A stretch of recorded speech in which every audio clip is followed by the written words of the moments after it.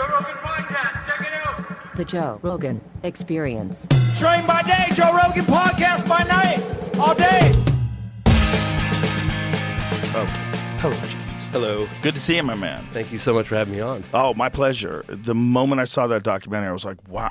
Let me just be honest off the bat. I loved your first documentary, but when someone says there's a documentary about a crashed UFO and it happened in Brazil, I'm always like, man, people tell stories. You know, I'm like, maybe it was one of those. Like, I didn't think too much of it. When I hear stories, even Roswell, I always go, man, I don't know.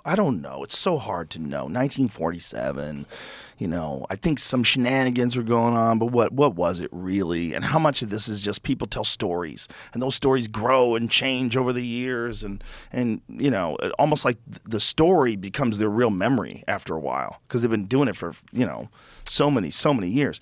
But then this one, just right away, the way you captured all the information and the evidence and the eyewitness accounts, the photographs that people got, the depictions of the actual being, the fact that there was live beings. This is and everyone that didn't even know each other having these like really similar stories about what they saw. And when people got a hold of the wreckage, like when you first started making this documentary, did you have any apprehension like, oh, this one, how do I sell a documentary on a crashed UFO? Like, what's the best way to put this together? Because that's part of the art of what you do, right? You were skeptical. Let me tell you how skeptical I was. Okay? So I was making my second documentary on UFOs in the late 90s. I just finished a documentary called UFOs, 50 Years of Denial. I started on my second film. It was 1999, and I partnered up with a couple of guys. Boris Zuboff has been a partner. I'm still working with him today. And this guy, Tim Coleman, who's a British reporter. And we like mapping out the film concept, like, hey, we should cover this case, and we should do that. And he's like, hey, mate, we got to do this amazing UFO crash in Brazil with these aliens. We're walking around the town. And I looked at the guy, and I thought, I think I picked the wrong partner. This guy's fucking batshit crazy. And literally, I dismissed it on the spot, and I refused to even read one word about it. I said, there's no way in hell that happened, and the whole world doesn't know about it. Right. So I have to remind your audience, I was making my second documentary. On UFOs. And I dismissed it. Like, how fast can you say howdy doody? It just always seems like if someone's telling you about something like that, like you would have heard about it. Absolutely. I can't tell you, Joe, how quickly I dismissed it. And I didn't look into it till 2011. Okay, so here's what happened. I get invited by this guy, A.J. Javard, to a place called Peruíbe in Brazil. And I'm speaking at a conference about a film I did called I Know What I Saw. And this guy calls me, Jeff Sagansky, who's very high up on the food chain in the entertainment industry. He's been kind of like my mentor and opening doors for me over the years. And I've asked him over a period of time, like, why are you so kind to me? He's a very wealthy guy in New York. And he goes, you know, Jackie Gleason told me one time that these things were real. Don't listen to anybody else. I know for a fact. And so when I saw you as an independent, struggling young filmmaker, I always wanted to lend a helping hand. And by the way, you're going to Brazil. You got to look into that Varginha case. And I thought, oh, God, not this again, right? Swear to God. So I was like, well, I had a lot of respect for Jeff Sagansky. I mean, you can look him up. The guy's very famous. I mean, he's big time. And I said, oh, yeah, sure, Jeff, I'll look into that for you while I'm in Brazil. And just to be nice, right? But in the back of my mind, I was like, I'm not wasting 1 second on that stupid case. Like, seriously, I'm telling you, honest to God truth. And it was 2011. So I go to Brazil with no intention of looking into it. Zero, okay? I wasn't even going to ask one question. And it just so happens that nuclear physicist and UFO researcher Stanton Friedman, rest in peace, and he is there at the conference. And somehow the case gets brought up. It wasn't about that case, but it gets brought up. And he's like, oh, yeah, I was in Brazil when that went down. And he's one of the smarter guys. Stanton Friedman, yeah, he is not an idiot. I mean, he's one of the reasons why him and Don Schmidt and Kevin Randall are one of the reasons why we're even talking about Roswell. And he's like, oh, yeah, I was here when that happened. I met some of the witnesses. So then that kind of piqued my interest. I was like, okay, well, God Stanton, I can't completely dismiss coming from Stanton. Then I met a couple of people at the conference. So I thought, okay, well, I piqued my interest. I got to be honest with you. And that's how it all started. And that was like in 2011. And I was going to include a segment of it in the phenomenon. The interview with Stanton, did you get that? I got that in 2013 in Brazil. Because he died when? He died like a couple years ago. He died in the airport. You know, he told me, he's like, James, I'm retiring. I can't do this anymore. I live in Canada in this remote spot. There are no direct flights, and I'm always running in the airports trying to get my connecting flight, and I can't do it anymore. And then he retired for like a year or so, and then he had to get back at it, and he died in the airport running for a connecting flight. Oh, he had a heart attack? He had a heart attack. Yes. No. It's exactly what he predicted. God damn it. I know, right? And I just like... He was a fascinating guy because he was an outspoken critic of Lazar, and I always wanted to get the two of them together. I was like, I wanted to see, because one of the things that the critics of Lazar always bring up is his education at MIT. I can explain that to you off air in the way that he explained it to me, and it might make sense. But I think that it's hard to dismiss that he worked at that lab. Los Alamos Labs had him on their list of people that worked there. Like he was on the whatever that thing is that they have with all the list of employees. He was in it. Like he worked there. He knew all the people that worked there. He knew how it was set up. When they took him there, he knew the security guys. He knew the machines that they used they had some sort of a scanner that measured the length of your digits exactly. So you put your hand on this thing, and he talked about it, and everybody's like, what? That doesn't even exist. And then years later, people got photographs of this thing. George Knapp said he went through that Los Alamos laboratory like just right through. Well, let me tell you, this is something that just came in yesterday that I can, for the first time ever, talk about in full detail. I've talked about I did a couple of podcasts where I gave, I don't know, in 1993, 94, I was working on my first film. I talked about it earlier. It's called UFOs. It's so 90s, but whatever. UFOs, 50 years of denial. It's like 80 years of denial now. And I was interviewing this guy out at Area 50. He was lived on the outskirts of the base in a place called near the Little Alien in Rachel, Nevada. And this guy's name is Chuck Clark. And he had found all these, and the relevance of what I'm telling you will come to light in a second here. He'd found all these vantage points on the mountaintops that he could spy on the base down below with high-powered telescopes with cameras. And he was taking photographs of different exotic airplanes coming out of the hangars and stuff like that. He wrote a book called UFO Area 51 Handbook and Guide or something. He was an amateur astronomer. And he had a couple of really cool sightings out at Area 51 that were really, like he saw these, it's in my movie, he saw these lights doing things that they shouldn't be doing, right? Like traversing and then stopping and then taking off really fast. So anyway, I'm covering his story because I was intrigued. I mean, in the early 90s, the Bob Lazar thing was everywhere. I was making a doc on UFOs, so I was kind of looking into it. Yeah. I wouldn't just categorically believe it, but I'll look into it. So I was looking into it. And I'm going back and forth out there for many times. And then one day, I get a phone call from Chuck Clark.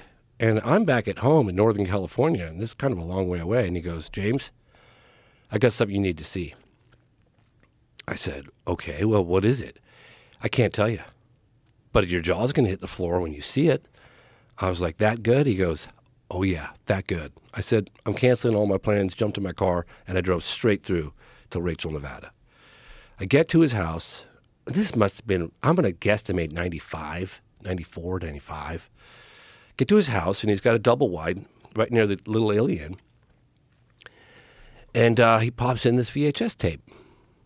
I was like, and it was like two guys on the quintessential road trip just to Area 50, the surrounding areas, Rachel and the extraterrestrial lonely highway, and they're goofing off the alien, taking videos of each other, just the typical road trip out to Area 51, right? Blair Witch Project. Totally.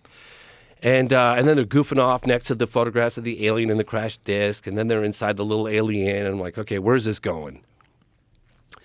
Then all of a sudden, and I saw this with my own eyes, all of a sudden, the car's parked, and it's parked out by the black mailbox in the desert, and it's dusk. And the camera is on the armrest between the two seats, and it's slightly cocked, like it's not level. And it's filming the dashboard and the screen, the windshield, and there's two guys in there sounding like, you can't see them, sounding like they're trying to crawl under the seats. I mean, they're freaking out. And then one of them goes, it's over the top of us. It's over the top of us. And I'm like, damn, what is this video? Like, what am I, Then all of a sudden, the car lights up on the inside. But the source of light is above it. Like, if you can imagine, I've never seen anything like this. If you could put a pendulum with a light source above a vehicle, like above the car, like this, but very slow and fluid motion, like rocking back and forth, the shadows and the lights on the inside of the car are doing this really eerily. You've never seen anything like it. I'm looking like, my God, what is going on? And they're very scared. And one kid, who's the younger of the two, is like, I'm getting out. I'm getting out of the car. Stay in the car. It's over the top. Stay in the fucking car. He goes, no, I'm getting out. And he gets out, and he videotapes a disc that was so low you could have hit it with a rock. And I'm looking at this thing, and I'm like, that's what all the witnesses have tried to describe.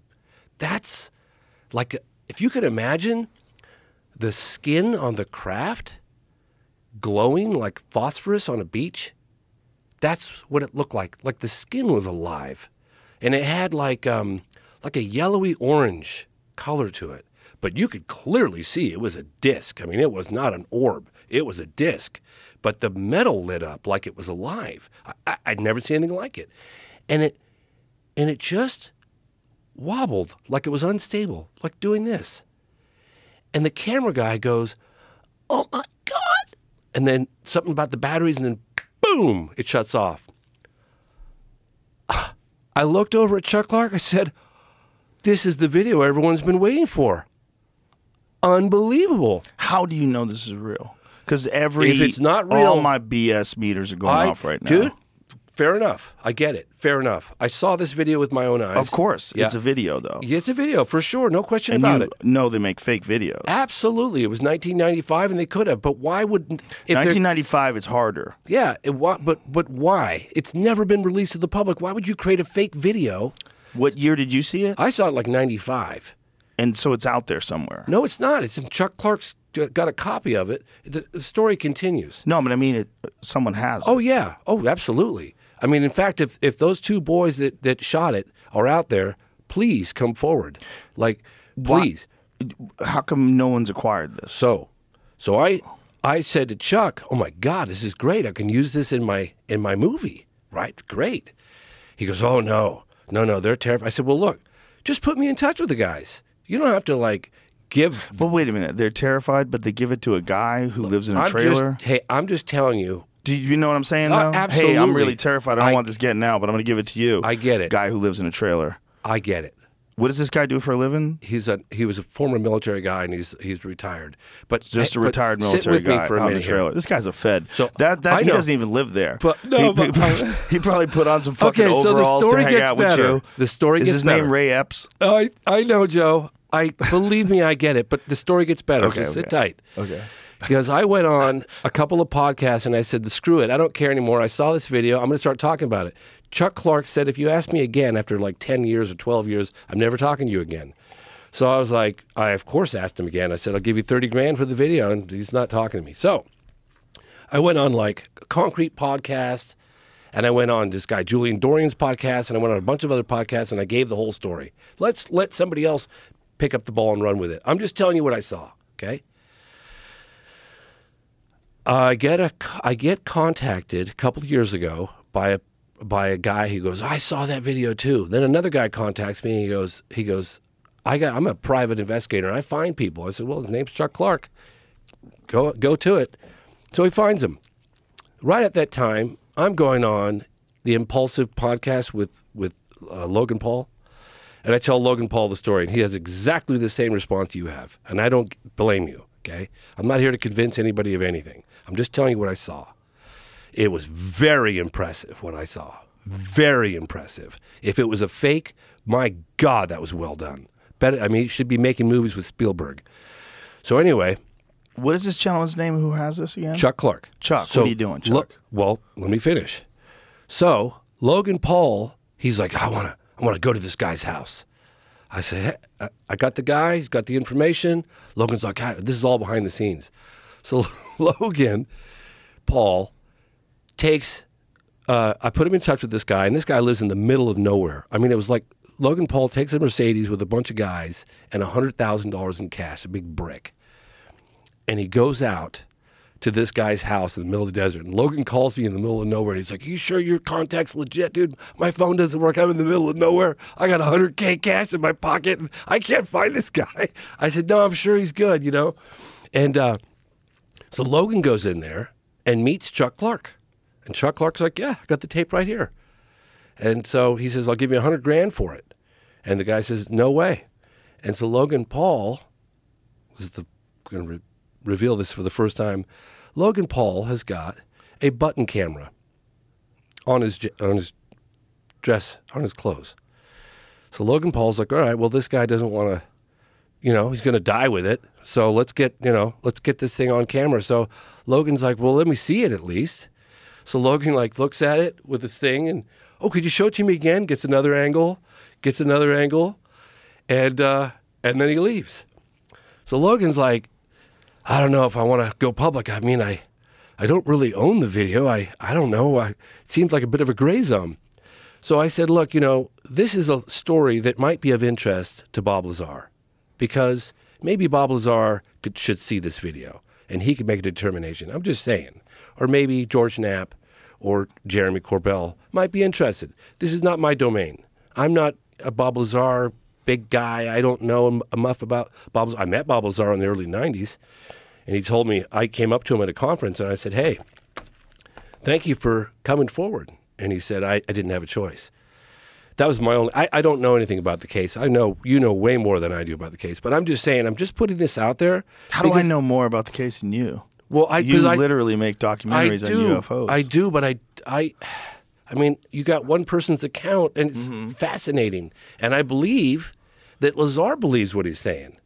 But I've talked to George Knapp about this, and George said the same thing. I said, maybe, just maybe. And I'm not out here attacking Lazar or nobody else. I'm just saying maybe he was used as a disinformation plant that seeds some real information and some bogus information, just to kind of test the waters and the reaction of the public. I don't know. Most certainly that's possible. Yeah, I really... Most certainly that's possible. It's not my domain. It's also, I would imagine, if you're going to give people access to classified information like that, you'd be very careful, and you would probably add in some stuff that's not true. Yes. So it doesn't matter whether or not, as long as they have a bunch of stuff that's absolutely provable nonsense. Yes. On top of the stuff that's probably real, then they get discredited. Yes.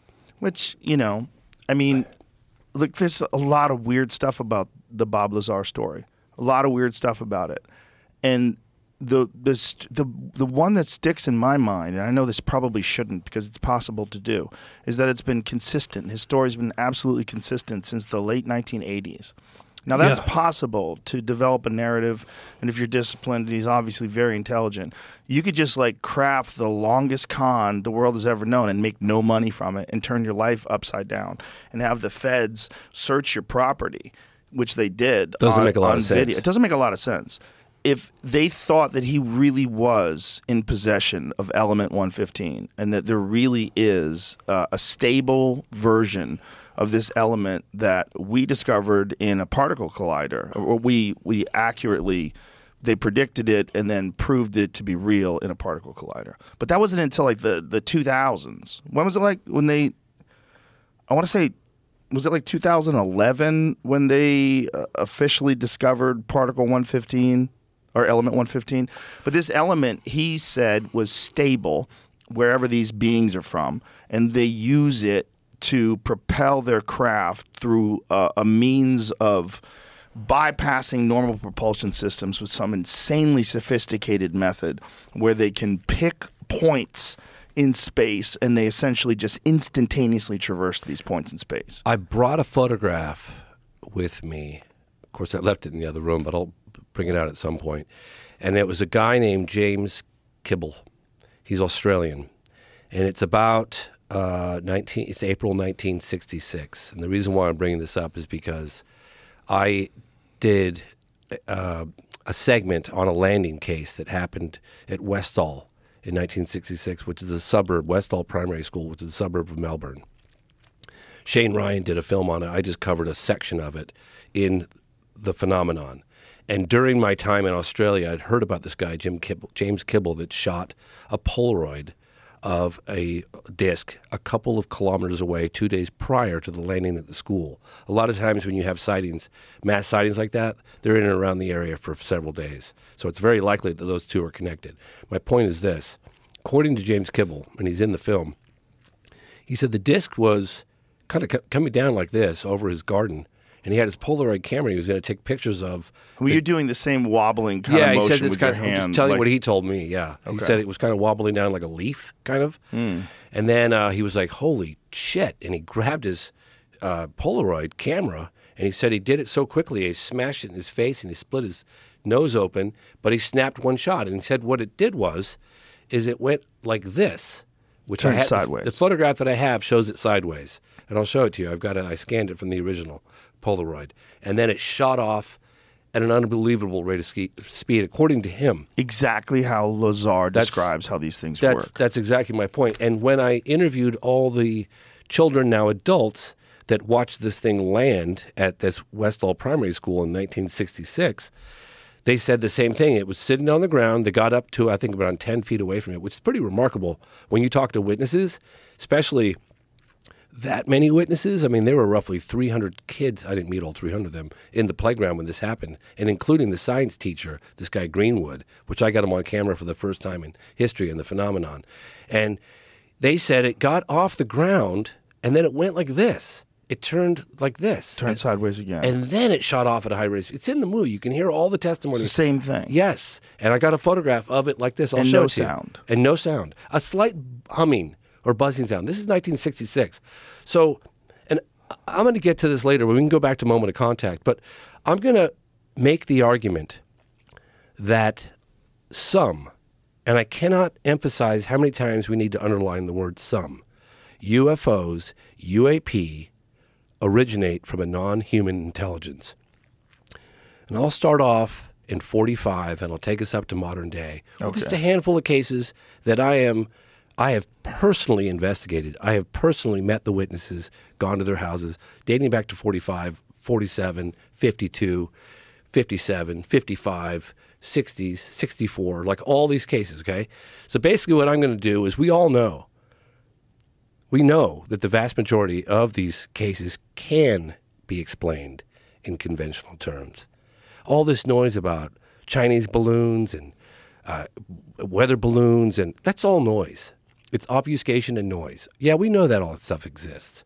But what about the core 5 or 10% of cases, and I'm going to give you some samples today, that truly, after extensive and exhaustive investigation, not because of a lack of data, that defy a conventional explanation, and those are the cases that I'll share with you today when we're ready. But we can go back to moment of contact if you want. Let's go right into it. Oh, you want to go right into it? I'm so excited. All right. You got me so pumped up. Let's do it. Let's do it. Here it is. Oh, you got it. That's the You photo. got it. That's the photo. I got a much better copy outside, but see the way it turns sideways? Now, let me tell you, if you ever see a photograph of a UFO, and I've talked to NASA analysis about this, and it has a clearly defined edge, it's probably a fake. They have something to do with it's blurred around the edges. They can't get a crisp photograph of a photograph. They think it has something to do with the propulsion, but again, that's not me saying this. That makes sense. Yeah. If there's some sort of a field around it. I have a much better copy outside, but yeah, this gives you an example. You have a much better copy than this? I do. I scanned it from the original. It's in my bag. Go get the bag. Should I go get it? Go get the All right, bag. I'll go get it right now. Sorry. Get the bag, man. Oh, it's right there. And- Exciting. Sorry about that. Keep I that thought I up left on it the screen, outside. please, Jamie. Can I see the full how it's? Okay, here it is. Look at this. God, it's oddly centered. This is It's perfect. sent to me. This is sent to me by the guy who shot the Polaroid. Okay, there's his handwriting. This came from Australia. Boom. Here it is. Check it out. And see the way it's sideways like that? Yeah. I'm gonna put on my old man glasses. Yeah, I know, right? I got mine too. And we can get into my argument that I'm going to put forth as if I'm presenting a case to a jury. See, my number one problem always with these things is that I want it to be true so bad that I worry that my rational, logical mind ignores all the possibilities of it being bullshit. Don't look at any one particular case. What you have to do... I mean, I'm looking at like this photograph. Does Ooh, that- that's pretty good. That's the same one. That's the same photo. So Does that look like you, that, though? you got to look at it like... Do it again. Yeah. Real Yeah. similar, bro. I mean, yeah. It's Yeah. a bell. It's a school Yeah. bell. Time's up, bitches. That's what they're telling. That's what they're I telling know. us. So- Time's up, humans. What you can't base this stuff on Goddamn any one... bell, James. He proved it. It's over. You can't Jig base... is up. Jamie's on the case. Hey, all I could say is that you talk to the witnesses. I think if you picked it up, there's a hamburger underneath it. That's what I think. It's like a fancy restaurant hamburger. Here's your meal, sir. Monsieur, it is waffle Fries. thin. You know the kind where they don't put the bun together? You got to do it together yourself? But The burger's just sitting there? But you can't. You look at the preponderance of eyewitness testimony from around the world, right? You don't Yeah. look at any one particular case. You look at one particular case, you think, I see some cracks in that case. I get it.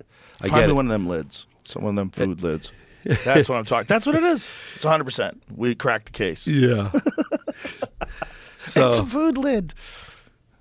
The burger's underneath it. yeah. You can see the top thing. Well, Jamie, that's the propulsion system, you fool. Don't you understand UFO physics? I don't know which way it's going in the photo. That's the way it's going, that way. You could. I don't know which way it's going. Is it going that way or this way? You could pull up McMinnville, Oregon, 1950. Evelyn and Paul Trent. Pretty good photographs of discs in broad yeah? daylight. Yeah, they're pretty good. What is it again? McMinnville, Oregon, 1950. Evelyn and her husband Paul Trent snapped, I think, 2 or 3 photographs of a disc in broad daylight. You know, I know Barney Hill's granddaughter. That's incredible. Yeah, She's she like a fights in the UFC. Yeah, She's that's a badass. I heard about that. Angela Hill. She was on the podcast, and she told me about that after we got off the air. I'm like, what? I should have brought her right back in. Look at that. There's a better one. Hold on. It's a hubcap. Nope, it's definitely a hubcap. that one there. That's good. That's pretty good. That one over there is a I've got hubcap. that extremely high resolution. But you've got 2 eyewitnesses, never made a dime out of the story. It's been analyzed to death. Show me that hubcap one. That one's that's 1960. Yeah, it's a hubcap. No, That's a hat. That's Rex Heflin. No, look at that's Rex Heflin, Santa Ana, California, and there are several Polaroids from Rex Heflin. You can look up Rex Heflin. It's a pretty damn good case. All jokes aside, how Yes. many of these do you think are fake? Well, I'm showing you the ones that have been scrutinized to death, and no one has made any serious claims of being a hoax on the cases that I'm giving you. So that image right there, could you bring me that again, Jamie? That image right there, it's like I feel like someone could fake that. Well, you got to listen. You got to listen to the testimony of Evelyn Trent and her husband Paul, and you got to listen to the analysis that Condon Committee did on this and Blue on the Book did on this. photograph. Yeah, And man. what you did they got- say about the photograph? Well, here's the thing. Everybody was like, "Okay, eyewitness testimony is not good enough." No, All right, I'm not saying that. Yeah, no, I know. I think. Listen, if you had a unique experience, if Yes. you were out in the desert and you're driving to Nevada, and all of a sudden your engine lights went off, Close Encounters of the Third Kind style, and you got out and there was a fucking disc, and it hovered over you for a second, and then it took off at an insane rate of speed, and you're just left there alone with this memory. Yeah. And I sympathize with those people because in the vast universe that we exist in, it's entirely possible that something like that has the power to get here. It's entirely possible. Also, people are full of shit. There's question. a lot of people that are full of shit. No And question. that's part of my problem. Yeah. My problem is not that I don't believe. My problem is I don't believe people that much. And I do believe some people. And there's some sincere people. And that's one of my problems with Bob Lazar. I believe Bob Lazar. When I talk to that guy, I like what you say. I believe he believes what he's saying. And there's something to that. But I also think, God, if you wanted to get someone that you could easily discredit, if you had a propulsion system that was baffling you, and you had some wizard who likes to make hydrogen-powered Corvettes, and he put a rocket engine in the back of a Honda. Did you ever see that? I did. He's a psycho. Like, so he's a guy who understands propulsion systems. He's clearly brilliant. You listen to the guy talk. He's off the charts intelligent. Yeah. And you would say, hey, let's bring the fucking psycho over here. Let's have that guy go down there. I mean, this guy's out there in the fucking desert shooting AK-47s and shit. He's a wild man, right? So you bring that guy and you tell him, hey, tell us what this is. Go to work. And he's walking around there and he's like, what the fuck is this? Like, that's the kind of guy if you're at the end of your rope. Yeah. Especially if you're a brilliant person. If you're a brilliant person and you happen to be a general or happen to be someone who's in charge over there and you are thinking, like, we got to look outside the box. Like, we got to do something. We got to bring in other perspectives.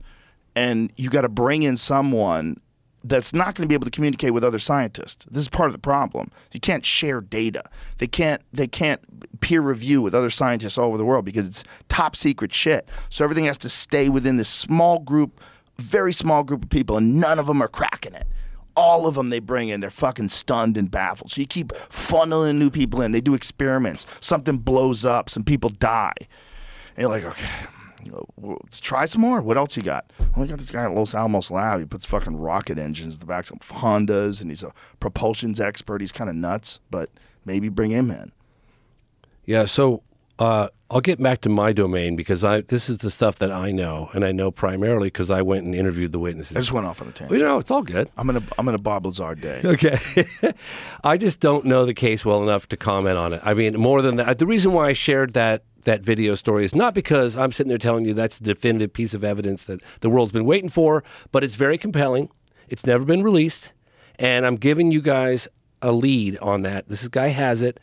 Logan Paul. So Logan Paul, just put it out on your podcast. He might do that. So yeah, anyway, I mean, if the guy sues you, the money that you'd make from having that and releasing it would probably be way worth it. And I hope if the two guys that shot it, one was 19, the other guy was close to 30. So if those guys are still alive. They lived in Los Angeles, and they're definitely still alive. Yeah, they should be. So if those guys are still alive, let's put together a documentary.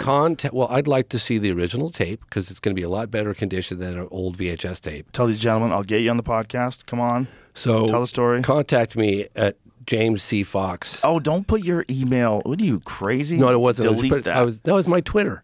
Oh. Okay. Yeah, just at my Twitter. I my thought you Twitter were handle. going to give your email No. out. Good Lord, sir. No, I made a mistake in doing that one time on Larry King Live. Oh, no. How many dick pics did you get? Any? I was so inundated. I could not believe. I was like, what was I thinking? Yeah, there's probably like millions of people watching that show. Oh, my Lord. It was crazy. And anyway. the people when it comes to UFOs, people are very passionate. Absolutely. So let me get back to my argument because from 1945 forward. Yeah, let's go from 1945. Am I correct? And this is one of the things that I've always heard is that after the bombs were dropped, yes, that's when the UFO started showing up. Well, that's when the activity certainly heightened, and So, is there any indication that they were directly connected, other than the fact that they just show up? Was there ever any? So. I'll tell you testimony. I'll tell you how it organically came upon my attention. I was working with this guy Lance Mungia. He was one of the editors that was working on the phenomenon with me, and we were doing this archive from this guy named David Marler's got this incredible archive of UFO material dating right back to the 40s, all the way to modern day. Newspaper headlines, audio recordings, statements, broadcast. Unbelievable. The biggest archive you could spend the rest of your life in there. So he gave me a bunch of stuff that was archive interviews of primarily people at White Sands, Holloman Air Force Base, different areas in Texas.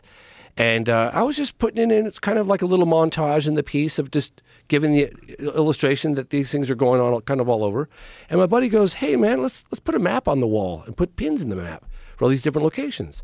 So I was like, oh, okay, sure, let's do that. So we put a map on the wall in the edit room when we were doing the phenomenon. And we were putting pins in, and we looked at each other after like a day or two. We were like, look at proximity to Trinity Site. Wow. Even Socorro, White Sands, this place in Texas. Like, that's kind of unusual. We're kind of scratching our heads. Do you think there's a correlation? So anyway, we didn't really take it much further than that, but we definitely took notice. And then I met with Senator Harry Reid. Thank you, George Knapp, for helping make that happen. Former Senate Majority Leader Harry Reid, who started the ATIP program. And during the interview, I didn't think about asking him this, but at the end, and he had like, I'll have 47 minutes with you, and then I got to go. And he's got all the security guards and big guys with earpieces looking at me. And I said, well, sir, would you mind if we could do a quick walk and talk? He goes, yeah, I'll give you 45 seconds. So I figured, well, while I'm walking with Senator Reid, I'm going to ask him what was one of the more astonishing aspects of the phenomenon that they uncovered during this Pentagon UFO program. And right away, without hesitation, he goes, the fact that there are incursions over our nuclear missile facilities, nuclear armed facilities, that is of grave concern. That was a shocking aspect of the phenomenon. And I thought back to that map that we'd done in the edit room. So I was like, I got to go back to the drawing board. So I spent a year. I contacted this guy named Robert Hastings, who's the guy who wrote the book on the connection between UFOs and nukes. What is the book? His name is Robert Hastings, UFOs and Nukes, I think. But in any case, I contacted him, and he's like, I'm not doing too well. I got this heart condition. I tell you what, you can have all my archives, all the videos that I shot. So I went through all of it, and I put together just like a 5 or 10 minute segment in the phenomenon, that connection. And you got all these like missile control launch officers and people at Malmstrom Air Force Base, Minot Air Force Base, talking about these incredible incursions. And keep in mind, you're talking about people that we entrusted with the securement and deployment of nuclear weapons, okay? So if these guys are lying, that's a problem. And if these guys are hallucinating when they've got nuclear weapons at their disposal, that's terrifying. And it's happening all over. I mean, I've got at least 15 or 20 of these guys testifying. And Robert Hastings got a bunch more. My point is, there does seem to be a connection. I interviewed this guy, Robert Salas. Robert Salas was Lieutenant Robert Salas, Launch Control Officer, United States Air Force, has this incredible encounter in Malmstrom, or his people do, and UFO sighted, a disc, and then his nuke starts shutting down. He said to me, I'll never forget this, and this is like 2002, this is part of Out of the Blue. He goes, well, James, very calm. You could see why he was a launch control officer, very measured. Everything that came out of his mouth was calm and measured. He goes, well, James, the way I see it, it's kind of like taking matches out of the hands of a baby. Whoa. Yeah, whoa, right? Well, that makes sense. So there's a preponderance of testimony from these guys, and they're testifying right now to AARO, Sean Kirkpatrick. But we can get back to... What does AARO stand for? Look it up. It's an acronym. It's the new UAP task force. There was OSAP, then it went to ATIP, then it went to UAP task force, then it went to... Why do they keep changing the name? I know they keep changing the name. Like maybe it's like a rebranding or something. DNS, All Domain Anomaly Resolution Office.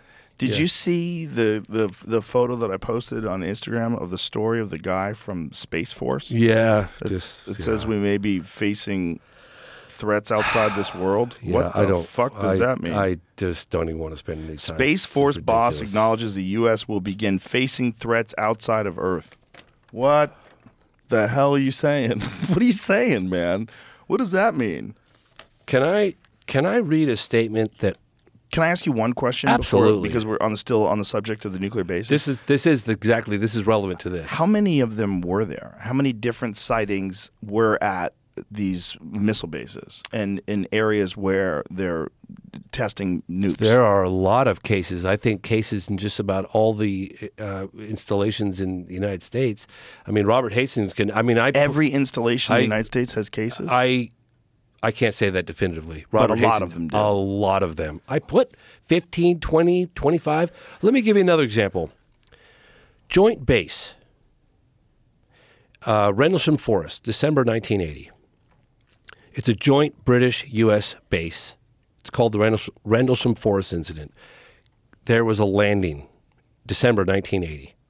You've got Jim Penniston, John Burroughs, and this guy Ed Kabansag, thinking that like something crashed in the forest or something. They went out to investigate, and there's an object sitting on the forest floor. It's a kind of like a triangular-shaped object, and it's dark, and it's warm to the touch, and they sat with it on the ground. Gabansag acted like as a relay between the base and where this object had sit on the ground. Jim Pennison took photographs of it. He had his log book. He wrote down the symbols that were on the craft, which were crazy. And then the deputy base commander, Colonel Charles Halt, I interviewed him. He had, because sightings can happen over a period of a week or more, a lot of times when you get these mass sightings. And even the deputy base commander, Colonel Charles Halt, became a witness. He was skeptical, and then he too became a witness. And he said that these objects, there's a recording of him while it's happening. It's out there in the ether. They were shooting beams of light down into the weapons storage area. That was December 1980. Phenomenal case, the Rendlesham Forest incident. These are like the cases. What did this object look like? It was a triangular-shaped object, not that big. I don't know, maybe 6 feet high, and it was black, and he said it was warm to the touch, and it didn't make any sound, very little sound, and then it lifted off the forest floor, maneuvered up through the trees, and shot off at a high rate of speed. Now, these are people that are responsible for the security of our nuclear weapons saying this. The deputy base commander, Colonel Charles Halt, saying this. Gordon Williams, the general of the entire base, I interviewed him as well. He talks about how the fact that this got out, it was a memo that was written by Deputy Base Commander Colonel Charles Halt that leaked, and the whole story got out. But those are the cases that I'm talking about that represent that 5 or 10% core that cannot be explained away in conventional terms. Defy, after exhaustive research. I mean, Nick Pope talks about it at the MOD. He investigated it because it took place in England. He said there were radiation readings at the landing site. Do these, the crafts that happened at the base, do they have photograph of these things? Well, Jim Pennison says that he took photographs, and then they said the photographs didn't come out. That's what they told him. So he took photographs to get developed, Yeah. and then when they developed them, they said That's the what they photograph. said to him, yes. Yeah, so most likely they just said. So then one of the things that Colonel Charles Halt said, that the deputy base commander, is that a plane came in and there was some unknown government U.S. agency. I know you guys are probably thinking I'm crazy now, but don't take it from me. I'm just telling you what they told me. Okay. Okay. That they came in and kind of sanitized the whole case. But that's a very good case, and it's one of the top cases that is extremely. It's been investigated in England. It's been investigated in the United States, and a lot of the witnesses have come forward on the record. So it's quite possible that somewhere in some archive this photo exists, or some photos exist. Okay, But here's the question: if the government keeps coming out and telling us that we may begin to face threats from outside of this world, if they're telling us that like when they're discussing these things, that they behave in a way that we can't describe and no propulsion systems that we know of. If they're telling us all this, why wouldn't they release all that other stuff too? Why wouldn't they release those photographs for What's us in it for them? Well, what's in it for them to tell us about it in the first place? Well, they're not. But what's in it for them to even admit? Just the way they're addressing it now. People think that there was a sudden epiphany with the U.S. government that they wanted to be more transparent, and they wanted the general public to know more about this phenomenon. Right. That is not what happened. What happened is a couple of insiders in December of 2017 walked some evidence out of ATIP, found a loophole, and put it on the front page of the New York Times. Now so it was can't- leakers who did Hell that. yeah, it was leakers that Really? did that. Yes, it was Interesting. Christopher Mellon. Okay. I actually got a phone call when the film was coming out, and I got a phone call from Leslie Kane, and she goes, Christopher Mellon told you that he was the one that walked the footage out of the Pentagon? I said, yeah, it's on camera. Well, Christopher Mellon She goes, I can't believe that. He didn't even want that in the New York Times. Like, how, I said, I don't know. He just said it, and that's what happened. It wasn't like suddenly the government had this epiphany. So now they can't put the genie back in the bottle. Now you got the David Fravors, right? David Fravors' encounter is phenomenal. Yeah. Oh, come on. Yeah. I mean, it's got photographic evidence. That tic-tac. I was investigating a landing case in Socorro, New Mexico. It was April 24th, 1964. So I spent 5 years on this case. It was the case that turned around Dr. Jalen Hynek. Dr. Jalen Hynek investigated UFO reports for the United States Air Force as a scientific advisor from 47 to 69. He's the one that coined all the term close encounter of the first kind, close encounter of the second kind, the close encounter of the third kind. Okay? Close encounter of the first kind is when you see a UFO at close range. Close encounter the second time, you see a UFO and somehow it interacts with the environment, whether like Richard Dreyfuss' face got burnt or it leaves marks on the ground or it burns trees or whatever. The propulsion affects something. Close encounter of the third kind, and this is coming out of Air Force Project Blue Book's own files. This is not me saying this. Close encounter of the third kind is when beings are reported by the witnesses. So beings are associated with the craft are reported. One of the best, most well-documented cases in U.S. history took place at Socorro, New Mexico, April 24th, 1964, at 5 o'clock with a police officer that was on duty by the name of Lonnie Zamora. The best case in U.S. history. The best documented case.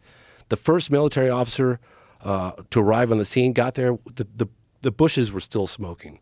I mean, the imprints in the ground of the craft, the footprints, they got diagrams of this stuff. And I spent 5 years going back and forth to Socorro, New Mexico. I got to know the wife, Mary. I got to know the daughter, Diane, the son, Michael, his co-workers. I went to the National Archives with Ray Stanford. He wrote the book on it, Socorro Saucer in a Pentagon Pantry. Phenomenal case. And what I learned was that the Air Force, according to his own family, Lonnie Zamora's family, told his daughter this. I have this on camera. The Air Force wanted him desperately not to talk about the beans. They discouraged him to talk about the beans, and I tell you why. It's one thing when you see an object, unknown object like David Fravor saw up in the sky, exhibiting a technology that seems to defy conventional propulsion. And it's another thing altogether when you've got beans on the ground. Well, the Air Force didn't want him talking about that, and that was one thing that his daughter and his wife told me clearly. And his wife said, Lonnie was never the same after that case. But So what did Lonnie see? Lonnie saw two beans at the base of an egg-shaped craft that was landed in an arroyo in Socorro, New Mexico in broad daylight. Lonnie looked out the window of his patrol car. He saw something that caught his eye, and then this object landed. He drove. He was actually in hot pursuit at the time. He gave up pursuit to go investigate what was going on, and he sees this object in the arroyo in the desert on the ground. It's such a well documented case, and he rolls down his car window and he's looking out and he's going, "Am I looking at like an overturned car? What the hell am I looking at?" And then he sees two little figures. He said they were childlike at the base of the craft, and one of them locked eyes with him. And his wife said he was never the same after that. But How did he describe them? What they he look said like? they were small, childlike. It's small, and they had white coveralls, tight coveralls. This is a close encounter of the third kind. What they say their faces look like? He didn't give a lot of detail. So I went to Lonnie's house. I got to know his wife quite well. Lonnie had passed a couple of years prior to that, and I don't know how far down the rabbit hole you want to go in this case, because we could talk on this case for 3 hours, but whatever. I could tell you that I got access to, he had this black duffel bag, and it was with his wife's permission. He had kept all the original newsprints from like the articles that had come out, and that's where I got the details. And he also talked about it in some recordings that I got from his family and other researchers. It's in the movie, The Phenomenon. And that's where I got the primary description, because it was Richard T. Holder was the first military officer on the scene. The FBI got involved later, and How long was that thing sitting out there for? the object was sitting on the ground, not for very long, just a few minutes. Lonnie saw the beans, and he went like around to get a closer look. I mean, he was like, "What the hell am I looking at?" And he drove his car around to get a closer look, and he lost contact with it for a second while he drove around to get a closer look. Now he's within 50 feet of this egg thing sitting on the ground. And he gets out of the patrol car. It starts making some weird noise, and it has a blue flame that comes out. And he said it was not like a rocket flame where it would hit the ground and dust everything up, but it pierced the ground like a knife through warm butter. And then when it got about 20 feet off the ground, it went completely silent with no flame, no nothing. You can hear a pin drop. And there was a symbol on the side of the craft. It was in yellow, and it was about 3 feet tall, and it was like a V like this, 2 lines and a line on top. And Let's get a photo of that symbol that he recreated. yeah, you'll see fake symbols, because Richard T. Holder asked him to draw a different symbol. I actually have the original symbol. on a document from Dr. Why Hynek. did someone ask him to draw a fake symbol? Because he said that if anybody else claimed to see the same craft with that symbol, they would immediately be able to identify a hoaxer. Oh, so which was the real one? The real one is that one right there with the two lines in that upside down V right there. That's the real one. That's the real one. Yeah, and I've got the document in Dr. Jalen Hynek's own handwriting. Ray Stanford and I went to the National Archives and found it. It was a huge find. So they did that on purpose just in case some copycat people started coming up He with did. Richard T. Holder, and I met Richard T. Holder's two kids and talked to them about it. I talked to his wife about it, and they said, yeah, he was told that's not the genuine. That's the one right there that you're looking at. That's the real one. No question. So anyway, my point So is... he drew, is that his handwritten note over there that shows it? Yeah, that's definitely. I actually found the original one of those. That's it. That's the document that I found with Ray Stanford at the National Archives in 2013. This is in Dr. Hynek's own handwriting. Enclosed suggests any resemblance to and he draws the symbol of Socorro. Maybe yeah. I mean, it was So kind of a this- genius move, quite honestly. So this was the case that turned J. Allen Hynek? So what happened was, Jacques Vallée was it right? So that's what it looked like? Similar? So similar to a Tic Tac. Yeah, that's what it looked like. But when it got to about 20 feet off the ground, it went completely silent. No blue flame, nothing. The landing gear was retracted. It was just an egg, and it floated off in the distance. In fact, Lonnie, I've got an interview with Lonnie where he says that one of the officers who arrived on the scene actually saw it fly off in the distance, and it was witnessed by other people in the town that saw this thing flying. Didn't the Tic Tac, the people who saw the Tic Tac, including Commander Fravor, didn't he say that there was some sort of thing that almost looked like landing gear? No, Some there was sort of something thin that lines? protruded out in the front of it or something. I don't know. Yeah. But apparently the video, I think it was according to Fravor, the video is the one that's been out is the resolution is a lot worse than what other people had seen at the time. I remember, I think, pretty sure David Fravor said that to me. So But so go ahead. well, yeah, so I just recently went. I'm filming a new doc, and I went to Washington D.C. for a month to get kind of caught up on what's been happening, because a lot's been happening while I'm doing Moment of Contact. There's an unprecedented effort in Washington D.C. to push for further government transparency. Marco Rubio, Senator Gillibrand, Representative Andre Carson, who got the congressional hearings that happened last year. Representative Gallego and Gallagher, all been involved, and others. And so I got introduced some intelligence folks on the inside, and they wanted me to read this to your audience, okay? Okay. And this is about evidence. Okay. So, and this was in pretty much a reaction to the latest hearing that happened with Gillibrand just a couple of days ago or last week. I will remain anonymous, but I've been monitoring the UFO, and I met this guy. I know this guy. This guy's legit. The UFO, UAP activity, and the authorities' response to them. I can assure you there's a lot more evidence behind the curtain that hasn't been released. First, our military are and have been seeing remarkable things in the sky, in the oceans, and on the land for years. Of those reported, where does all this information get stored? Authorities would have you believe that this data is destroyed, but unique data is stored somewhere to be reviewed later. And as someone that has seen the classified holdings, I am very disappointed in the fact that Dr. Kirkpatrick showed some of the most mundane videos to the public.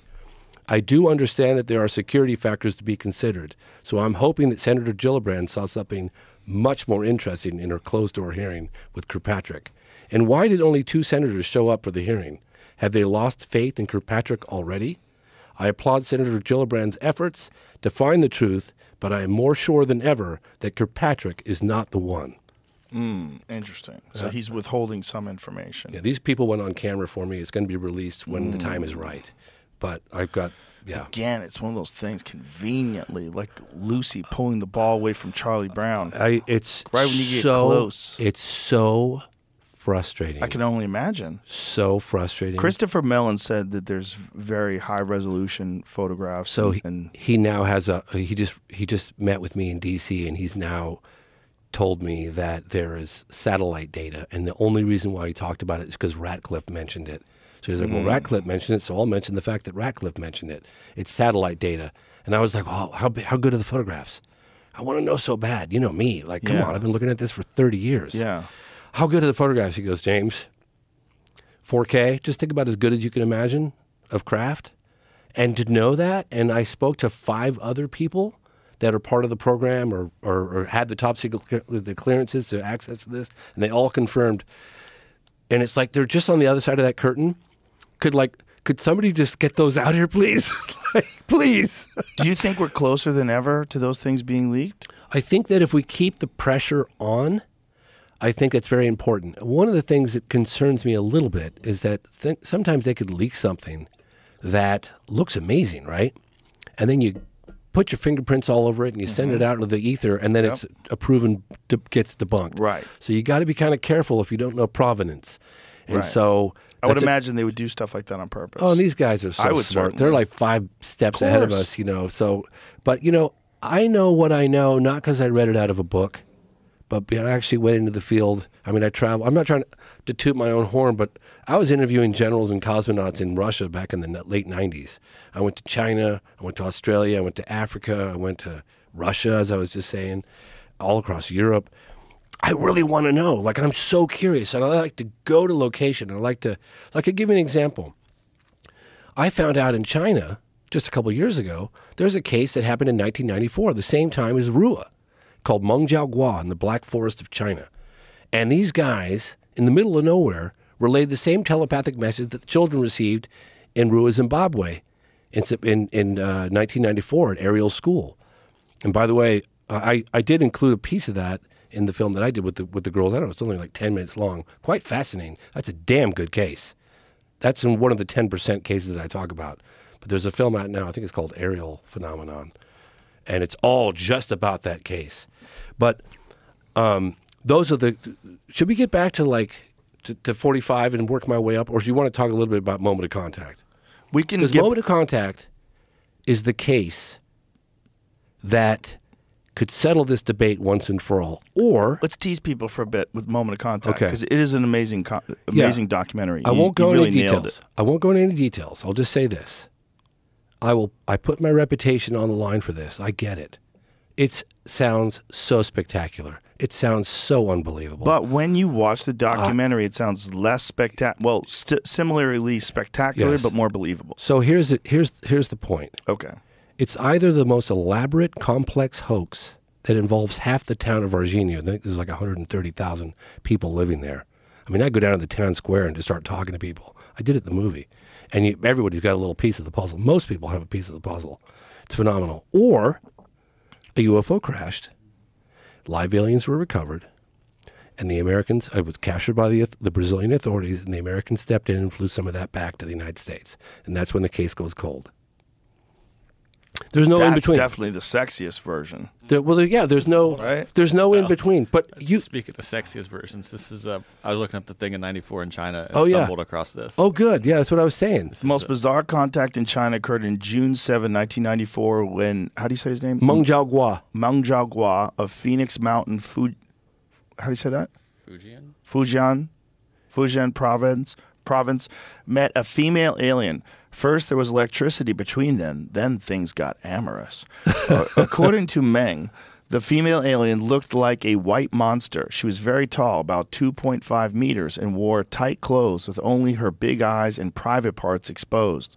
She did something to him that felt like an electric shock, and he passed out. When he came round, he found several scars on his body. According to Wu, she planted something mung bean sized into his body.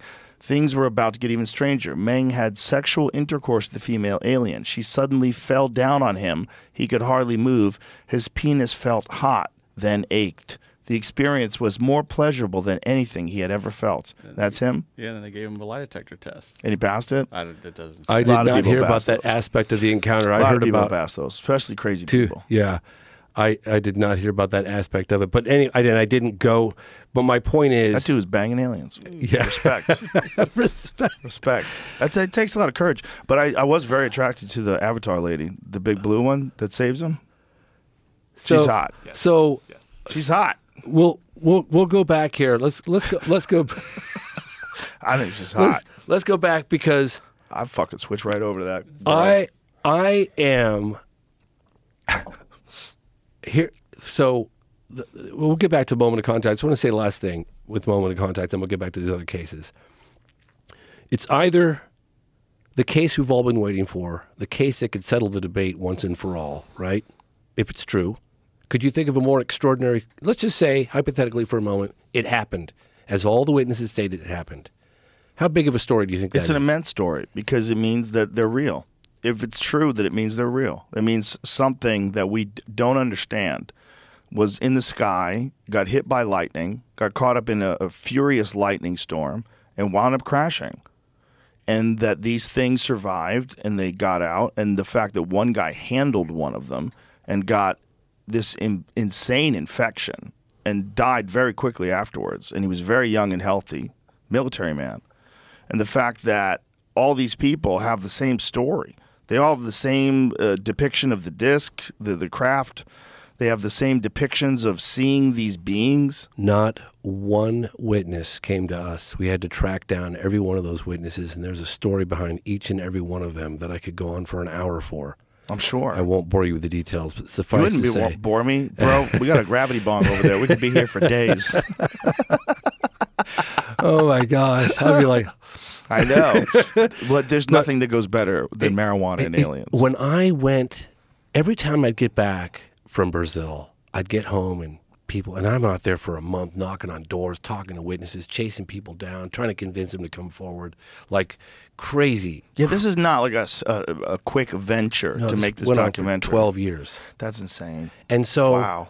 And so I'd come home from a trip in Brazil, and I'm telling you, man, it was like my mind was just torqued.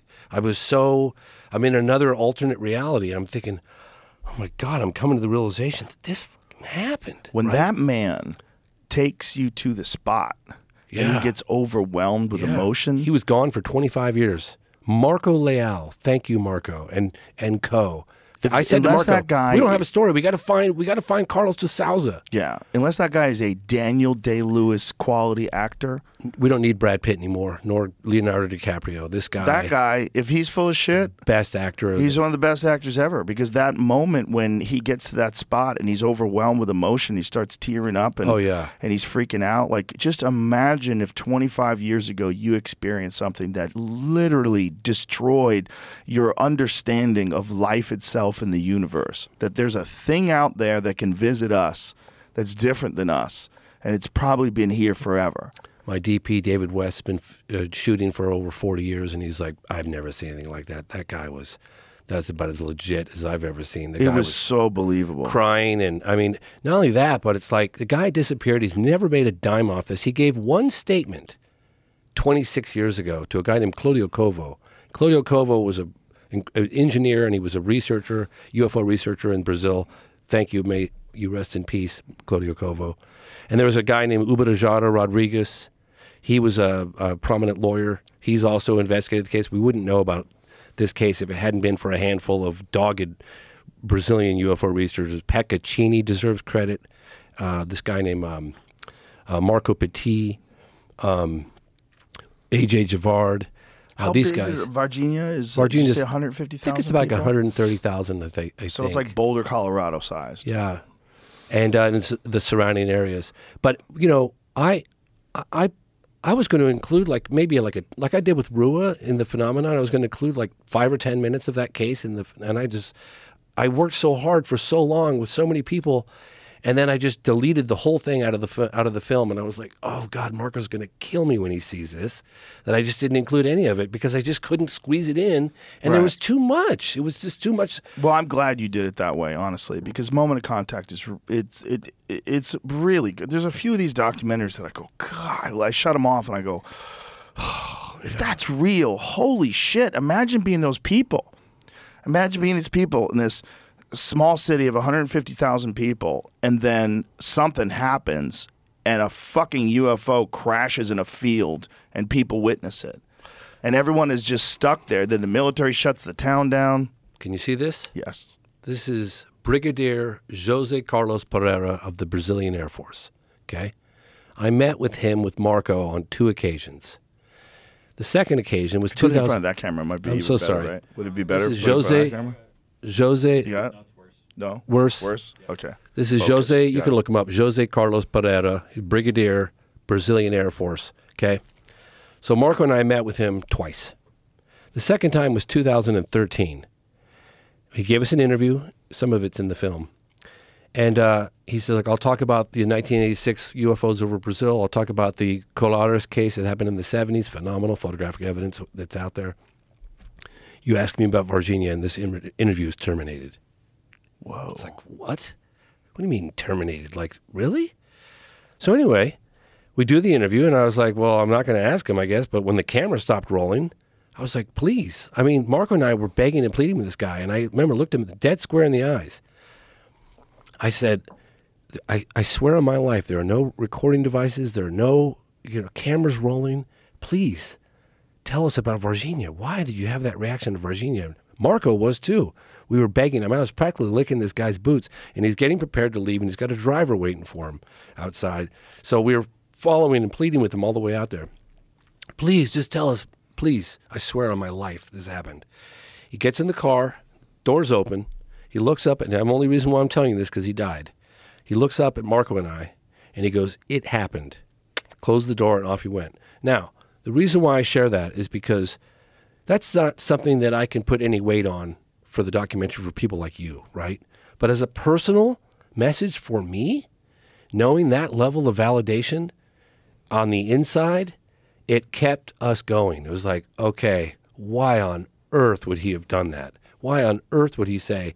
And that kept Marco and I going, and that was a personal level of validation. That is there any conventional explanation why the military shut everything down? Why they had military barricades set up around that area?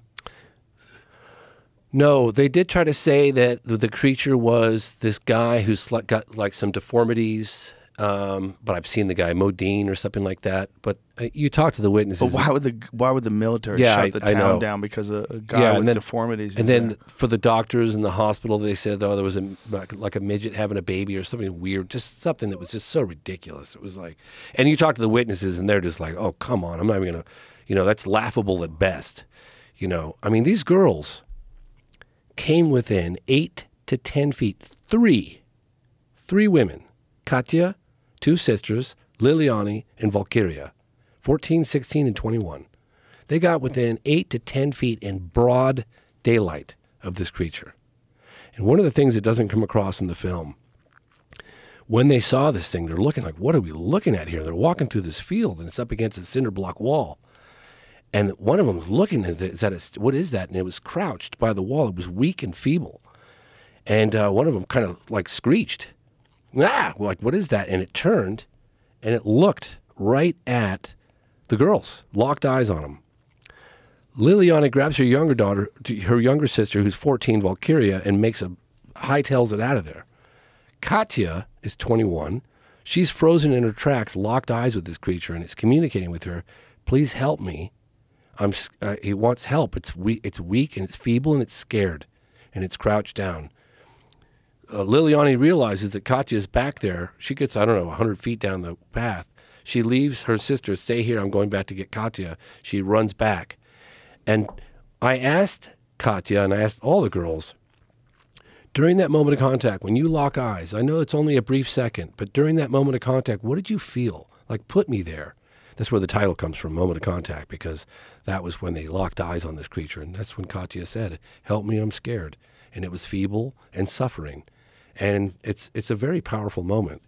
And these girls have been saying the same thing. The mother, it's the first time I'd ever reported on these so-called like men in dark suits that show up and intimidate witnesses. Honestly, I've been hearing about those cases for so many times, but I've avoided them because it's got so much baggage from Men in Black. It's just ridiculous. I just didn't even want to be associated with it. But I'd heard it. I can go on until I'm blue in the face. I go until tomorrow morning with the amount of cases, with generals too. But this time, when the mother said that these men showed up and tried to get the daughters to say they were lying and offered her a briefcase full of $100 bills and they could relocate, I don't know. For some reason, I said, okay, for the first time in 25 years, I'm going to report on these guys. And I did. And it's in the movie. You can hear the mother talking about it, and she's so emotional. And the mother came back to the location where it happened, the smell, that stench, and the footprint on the ground. I mean, everybody talks about that stench, that it was so... They said, if you ever take like a skunk, multiply that by like 100,000. That would give you some indication of the level of like how putrid and nasty. It was paralyzing. And it stayed in the areas, like at the hospitals when they did the x-rays, and everybody talks about it. That stench, it's unbelievable. Like it fills your navel cavities and doesn't leave for a week. It was incredible. And they all said the same thing. And they couldn't get it out. They couldn't get it out. Yeah, they sanitized the hospital. The guy said that he had to close off that wing of the hospital while they were sanitizing it because it was so intense. So How long did it last for? I heard days and weeks is what I heard from people. And even the mother said when she went to where the creature was, she said that the stench, even there after the creature was gone, got in her nasal cavities, and she tried to flush it out with water and saline or whatever, and she just couldn't get it out of her nasal cavities. Really crazy. But they all did. I mean, everybody talked about that stench, I mean, the military officer, the guy that drove the creature around, I was sitting across from him. You can't see his face, but I did. And I'm looking this guy in the eyes. I'm thinking, I could be looking at a guy that drove a fucking alien around. You have no idea, dude. You have no idea. How did he describe it? So fucking intense. When I came back from that trip, people were like, how was your trip to Brazil? What was it like, man? They got great, smoothies and coffee, and I'm just like, you guys have no idea. I think an alien spaceship crashed, and they recover live aliens, and we made contact, and the Americans came in. That's what I'm thinking about. So I told a couple people. On the last trip I came back, I was just like, I was so rocked. I couldn't reintegrate back into culture. I was just like, fuck, I think this happened.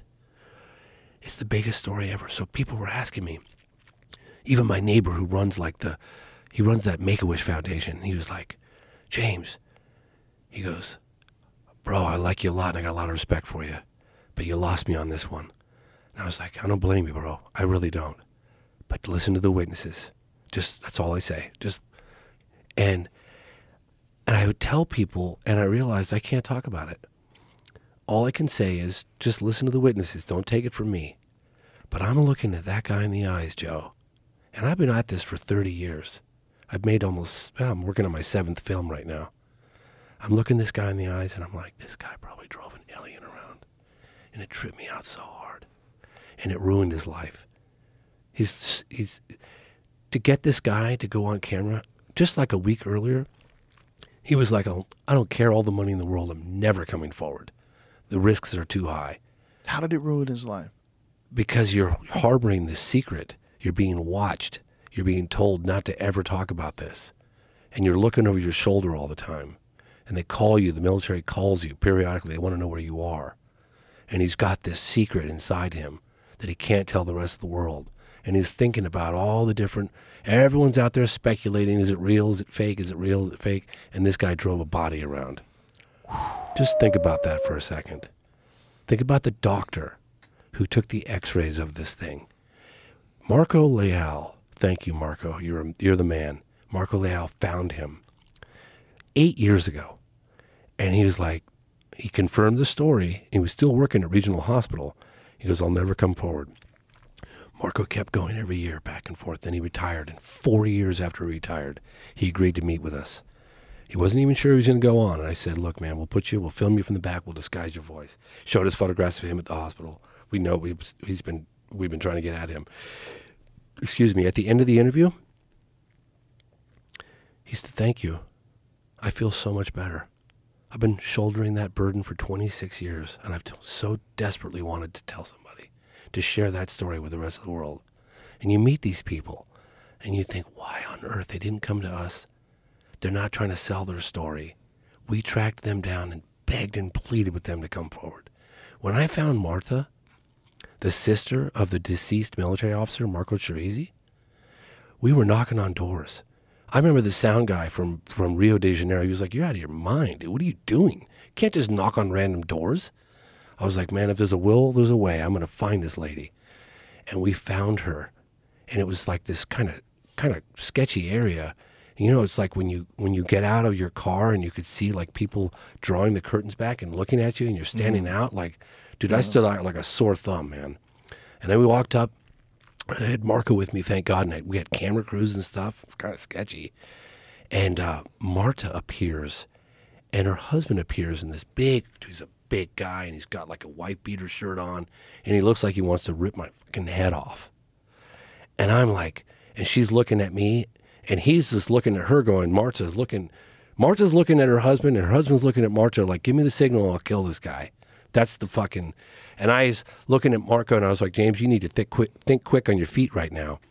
And I said immediately, please translate this. I'm here to give your brother justice. I'm here to get the story out. Please, talk to me. And we developed a relationship with her slowly over that. And those are the first words that we exchanged. And we eventually got her to come forward, and we talked. She'd gone forward in the past, but she doesn't know who the hell I am. I want to take you back to the doctor. Okay. When you talked to the doctor, what did he describe? He said that it was a normal day, January 1996. It was a regional hospital.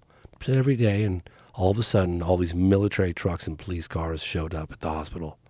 They come in armed, and they got a bag. They got a thing in a black body bag. And he was like, what the hell's going on here? They're like, you're going to be taking some x-rays. And he's like, okay. And they had him inside, and they had armed guards. And I was asking him, like, what was it like? Because when I interview witnesses, I always ask them to project. Like sometimes I'll even close my eyes because I'll use their words to recreate. So I'm like living it through them. You know what I mean? Mm-hmm. So I'll close my eyes, and I'll recreate the scenes in my head with their words, right? It's harder in Portuguese because I'm having to get it translated, but I ask questions like, what was the atmosphere like? Was there any talking? No talking. Super tense atmosphere. Very tense. Armed guards on the outside, armed guards on the inside, military trucks running. Nobody comes, nobody goes. And he said, first time in in the history of my career, I took the x-rays and I couldn't even verify that they were good because they took them immediately. And then they said this event never happened. He said the stench in the hotel, in the hospital was overwhelming. And he goes through the different x-rays that he took, the abdomen, the head, the arms, the legs, the thorax, and it was incredible. In fact, Uberajada Rodriguez, if you're listening to this, he's one of the leading researchers. He's gone quiet. Peccaccini disappeared for 20 years. Did he get to see images himself? Did he get to see the body himself? Oh, he saw that. He was right. Well, they didn't open the body bag, but he said the stench was just overwhelming. So they x-rayed it through the body bag? They x-rayed it through the body bag. So he never got to see... He did not see the alien. And he didn't get to see the x-ray images or anything? Nope. They wouldn't let him see a damn thing. Nope. Now, there were two doctors. There was a guy named Roger Lear. Roger Lear found out, these are people that I really want to meet. I mean, people are coming forward in droves right now. We just got two forensic pathologists for the first time ever working together to come forward to make statements, and they're providing documentation of the autopsy reports done on the deceased military officer. That's the first time ever these guys are coming forward, and it's happening right now. Let's explain what happened to people who haven't watched the documentary to the deceased military officer. Yeah, so right after the three girls came within 8 to 10 feet of this creature or being or entity or ET, whatever you want to call it, about an hour later, it was about 3 o'clock in the afternoon, I would say probably maybe around 5 o'clock, there were two military guys on patrol on the lookout for something unusual, is what they were told. They didn't say a UFO had crashed. They were on the lookout for something highly unusual. And it was Eric Lopes at the wheel and Marco Chirizi, military police, in the passenger seat. They were about 1.5 to 2 blocks away from where the girls had seen the creature a couple of hours earlier. And this thing runs across the car in front of them. He had slammed his brakes on, and without a moment's hesitation, Marco Chirizi jumps out of the car and grabs the thing with his bare hands. Yeah. And he puts it in the back seat, and they drive it to a clinic, and the doctor is like, what the hell is that? Get it out of here. I don't know what, leave. So they went to regional hospital, and then ultimately it went to Humanitas Hospital. And so we have testimony from Military X that when he drove it from Humanitas Hospital, it's in the movie, but he drove it from Humanitas Hospital to as a military base where it spent the night in the truck for one night, and then it went from there to SpaceX Campinas. It's like a university. It's where all the intellectual scientific heavyweights reside. And then it was there, I think, under examination, according to the witnesses that we talked to, for a day or two, and that's when the Americans flew in to Campinas. And we have the radar military control officer who came forward last year, actually 2 years ago when we were there filming for the last time. His name is Marco Feres, F-E-R-E-S. And he came forward for the first time and said, yeah, in January of 1996, this plane came in, USAF, he kept calling it, United States Air Force, came in. It didn't have the authorization of the Brazilian government. And he was like, this thing can't land.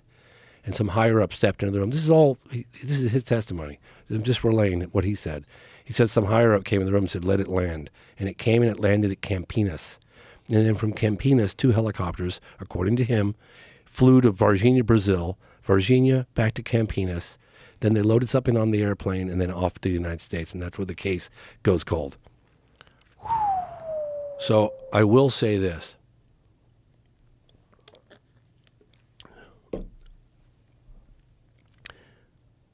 One of the most exciting aspects for me to getting invited on your show is that you've got a huge platform of a lot of people listening.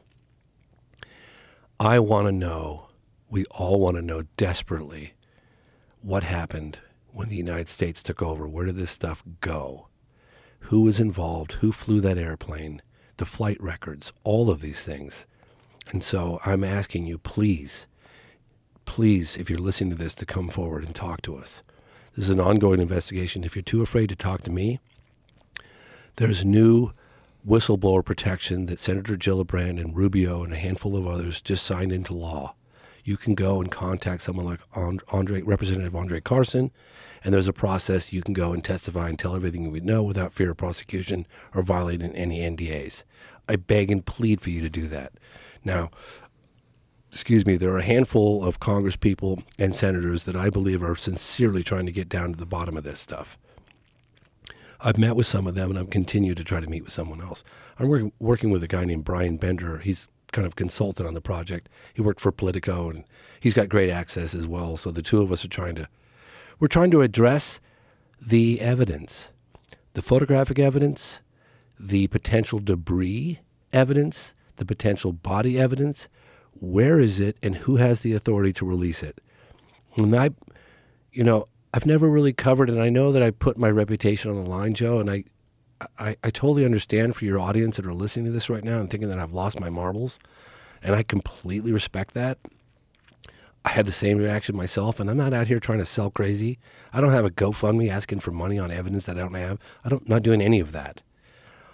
All I'm saying is this is potentially the biggest story that we've all been waiting for, the story that, in my opinion, could settle the debate once and for all. This story happened in 1996, and the vast majority of the witnesses are still alive. People are coming forward in droves right now. Like I said earlier on the show, those 2 doctors coming forward, the forensic pathologists, you want science?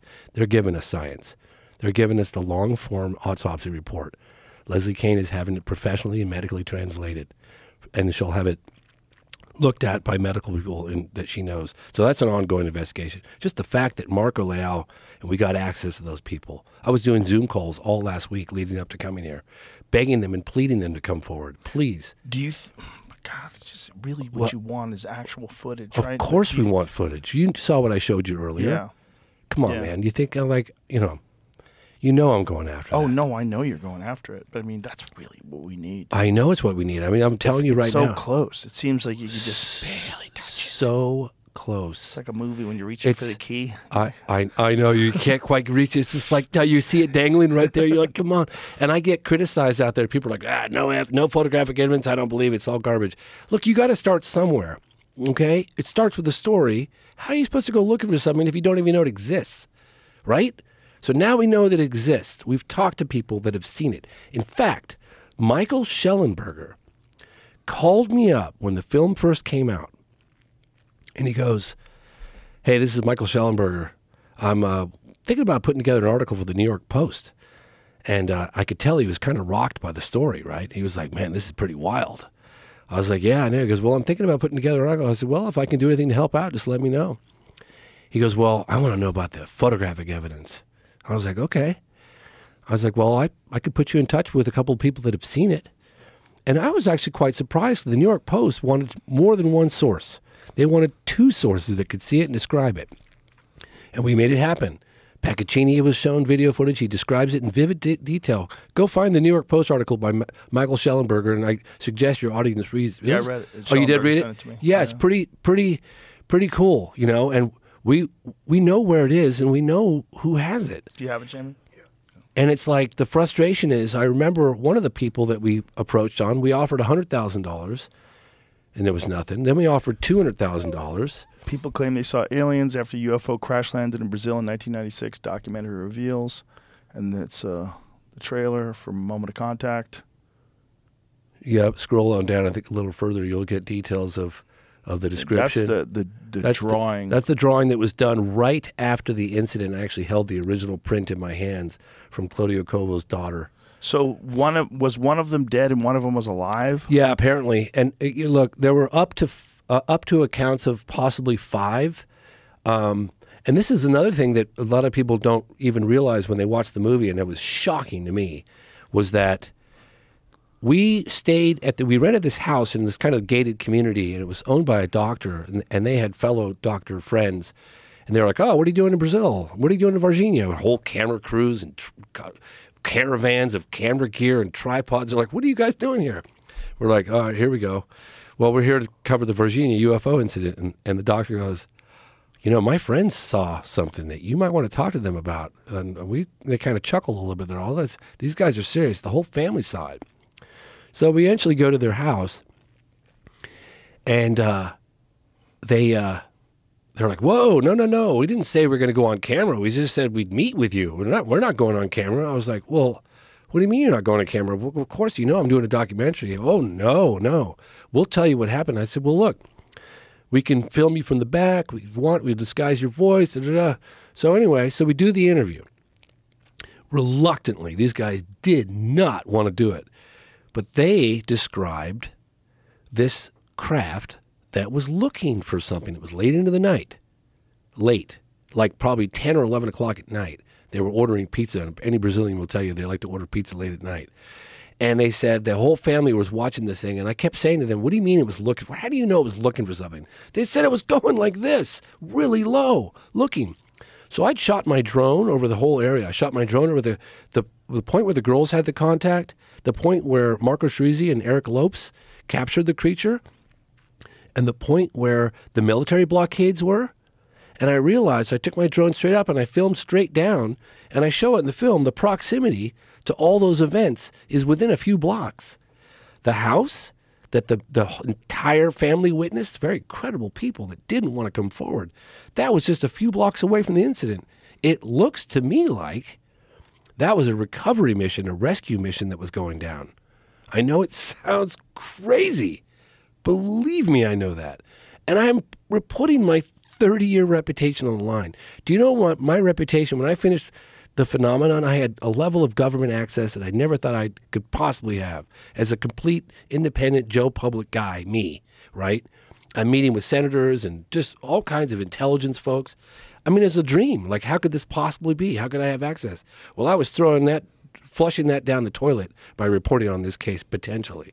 But I did it anyway because I was like, okay, I understand that I'm sounding crazy, and I understand. You keep saying that, but I don't think you are. Well, I don't think you're sounding crazy at all. You don't? Okay. No, well, because look, I've gotten so much flack for this. The town is obsessed with it. Well, I think people are very much married to their initial ideas. And when you have an initial idea that something like that is stupid, and it's probably fake. I would have heard of it. It's probably fake. And then you're confronted with what you've uncovered. And imagine if someone hadn't gone through the exhausting work that you've gone through, going back and forth to Brazil over a period of 12 years to make this documentary. Imagine. Most people would think that sounds like nonsense. I would have already heard about this. If this was this big. But then when you go to Virginia and you see that enormous statue of a UFO that they have. Crazy, right? Like, that's pretty wild. Like, who funded this? Why do they have this? Like, why is it a part of and the ET guy is all over the place. He's Yeah. at bus stops. He's in the downtown plaza. It's like, damn. Yeah. And the mayor, the sitting mayor, Berger.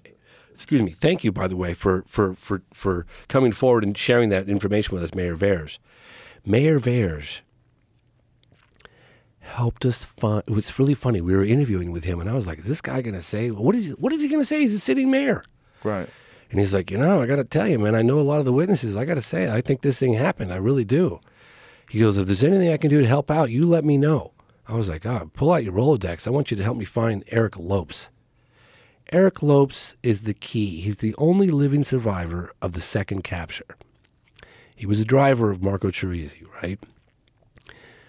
The family of the deceased military officer, Marta, her mother, could not get statements from Eric Lopes. She said every time they'd pressure him, he'd be smoking cigarettes and drinking and getting really nervous and just wouldn't say anything. She wanted me to go after it. She was like, we want a statement from Eric Lopes so badly. He's the only living, person witness. So I said to the mayor, I was like, yeah, if you really want to offer some help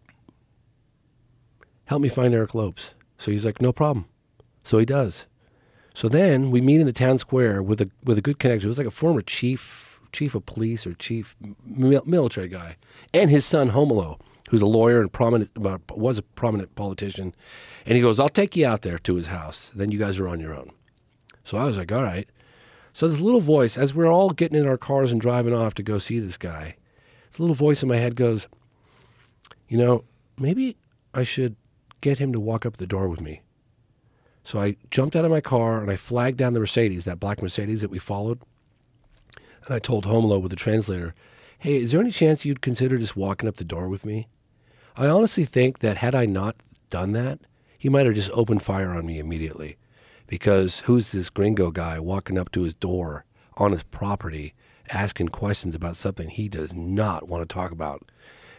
And when we got up to the door, I remember I heard talking as we walked up, and it was a pretty intense moment because I'd heard about this guy for years, but nobody could find him.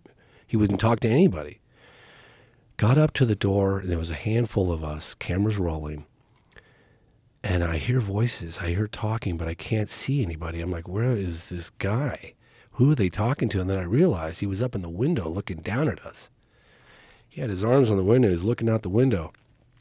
And he's talking to Homolo, and he's talking to the other translator. And I'm looking at this guy's face. And I saw a face. This does not translate in the film. I saw a face that I've never seen before. It was a face, Joe, that was harboring a deep, burdened with something so disturbing and profound that I just got lost looking at this guy's eyes. I was like, oh my God, I've never seen a face like this before. And he's looking out there, and the whole time he's threatening to shoot everybody, and I didn't know what he was saying. And the translator, everything was so chaotic, the translators weren't telling me. He said it 3 times, you don't get out of here, bullets are going to start flying. Like he's military, guy, like he's armed to the teeth. But I was looking at this guy's face, and I'm looking at Dave, the DP, Dave West, and I'm like, I'm hoping that he's getting this guy's face. But Dave had the wrong lens, and the guy was looking at my DP, and he was going like this. Dave said he's never been more intimidated trying to film someone in his life. And he was like this, and he had one hand under here like that. And he kept doing that to the camera guy. And Dave said he was trying to zoom in on the face, and it was going blurry, and he couldn't, it was very intense. And then Homolo looks over at me, terminado. He doesn't speak English, and I don't speak Portuguese. I know very little. But that look he gave me, that was international. That look he gave me was, we're getting the hell out of here right now.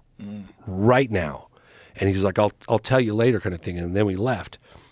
And I asked him, I was like, was he serious like that guy? Look, all he had to do was come outside and be like, guys. And the first thing he says, all we say is, Eric Lopes. Eric's not going to talk about the ET. That was the first thing out of his mouth. Why would you say that? It's like the police showing up at your house and you opening the door going, there are no drugs in here. It's like, well, I didn't ask that. But now that you mention it, okay, I guess you guys have drugs. And he's like, I can't talk about the tea. Eric Lopes could have just come outside and said, oh, this is a huge misunderstanding. Nothing happened. I'm so sorry that, my name got dragged into this story. There's nothing to it.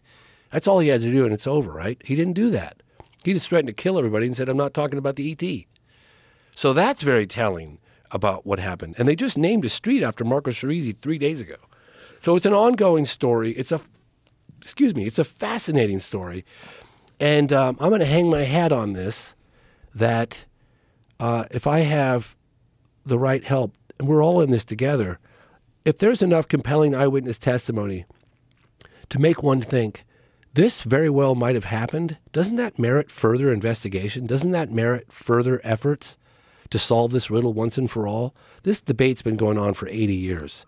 I'm handing this case to the world on a silver platter and saying, help me, let's get this one done. Oof. Imagine if some of that autopsy photos got out, some video. Well, I'm talking to the doctors, and I can tell you right now that the doctors all talk to each other. And there were doctors that shot video of that creature. I guarantee it. I know that for a fact.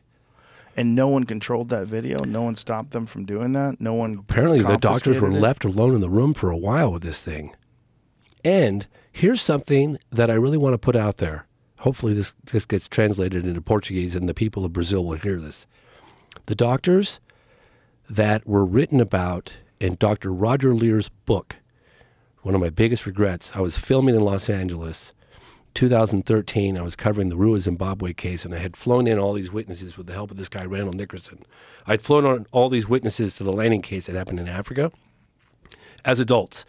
And I was doing this really intense shoot down there. I had Kim Arnold, the daughter of Kenneth Arnold. So when Paula Harris helped me lock that one, it was a nightmare trying to get her on camera.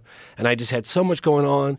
And meanwhile, I'm getting phone calls from this guy, Roger Lear, Dr. Roger Lear, and he's going, I understand you're investigating Varginha. You got to get me on camera. You got to get me on camera. And I kept saying, I will, I'll try. And I ended up, he got really upset with me. And he's like, well, if you're not going to get me on camera, I said, it's not that I don't want to get you on camera, Roger. I said, I'm so busy right now. He goes, well, what he didn't tell me was I've got cancer and I'm dying. And please get me on camera because there's aspects of the story that you need to know that I know. So anyway, he died. He gives me these tapes and then he dies. I sent the tapes back to him and then he died. And I got his book too. And I was reading his book when I'm putting the film together. And in the book, it's basically a transcription of all the tapes that I have. I could see that because I have the tapes.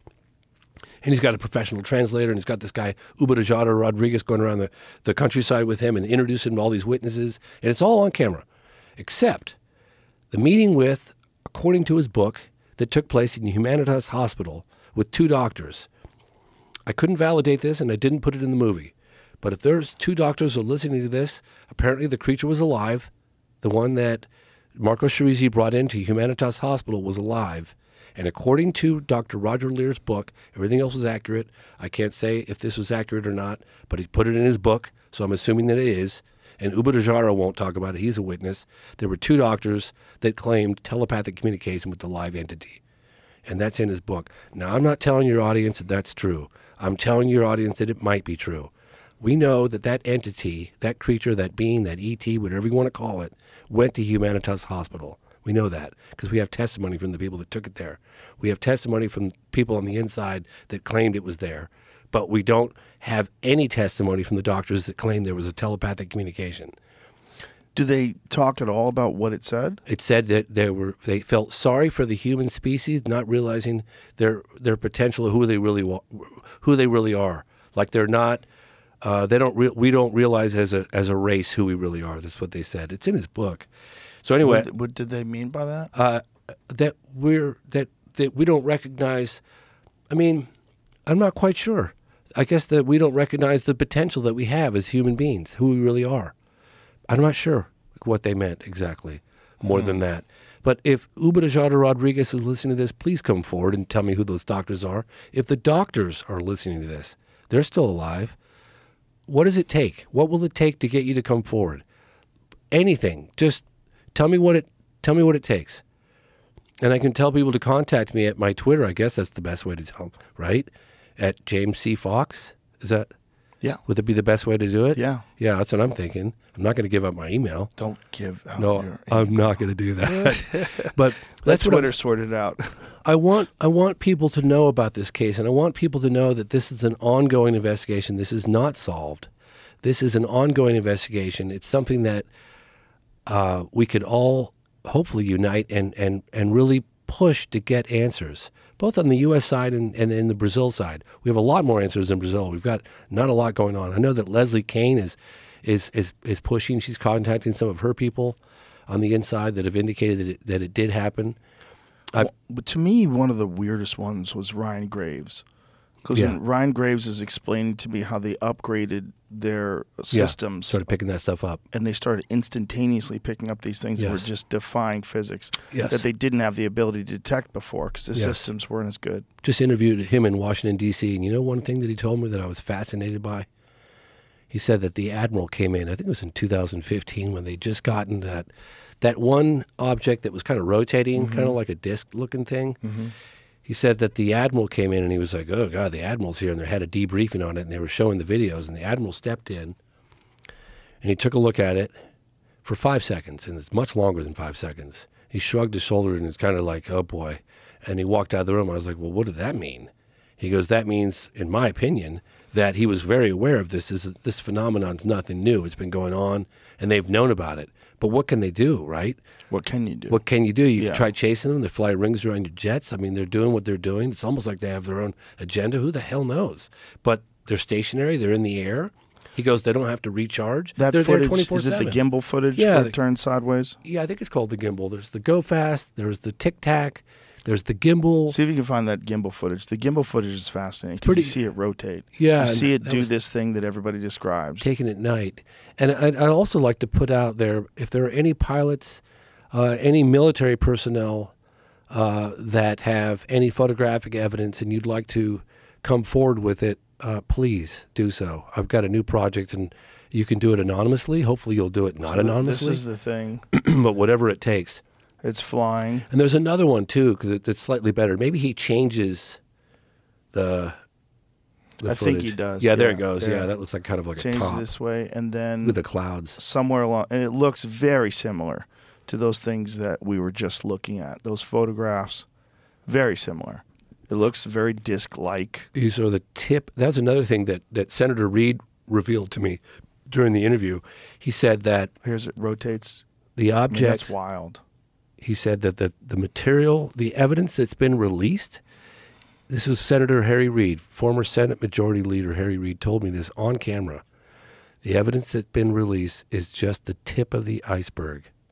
Wow. Now, let me go through a couple of cases. Do you mind? Please. All right. And the reason why I say this is because I talked to you earlier about that some UFOs, some UAP, I can't underline that word enough, represent or originate from a non-human intelligence. And I'm going to go through a handful of cases that I personally have looked into. These are cases that, that could prove one way or the other, certainly make a very compelling argument that some of these objects.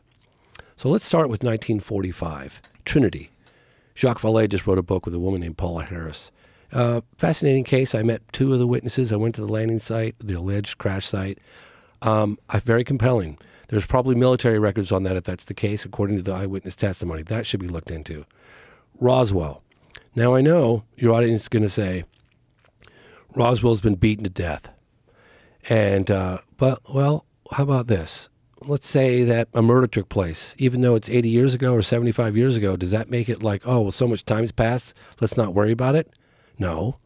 And the reason why Roswell is so relevant that most people don't understand is that you had the 509th Bomb Squadron, the most elite squadron, hand-select unit in the world, exclusively responsible for the deployment of atomic weapons, announced that they recovered a flying saucer. That's a fact, okay?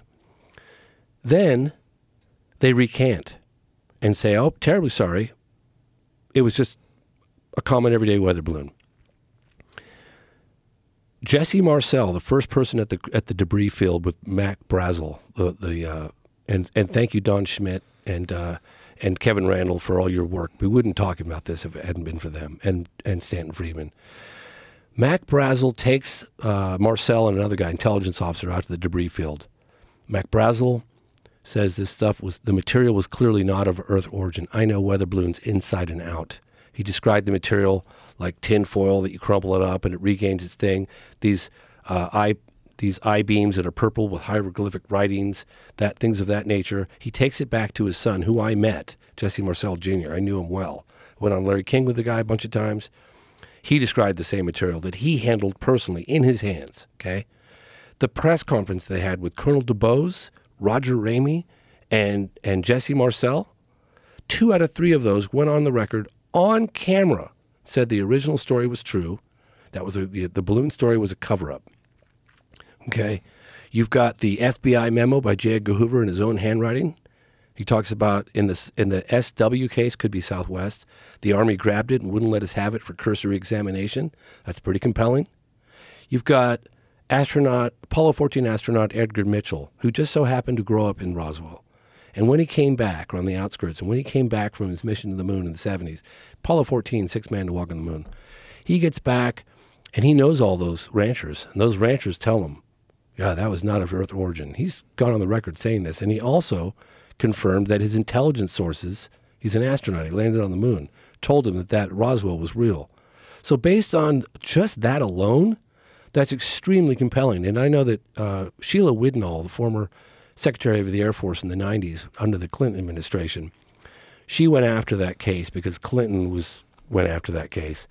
And they weren't happy with the answers they were getting. And then the Air Force comes up with Project Mogul.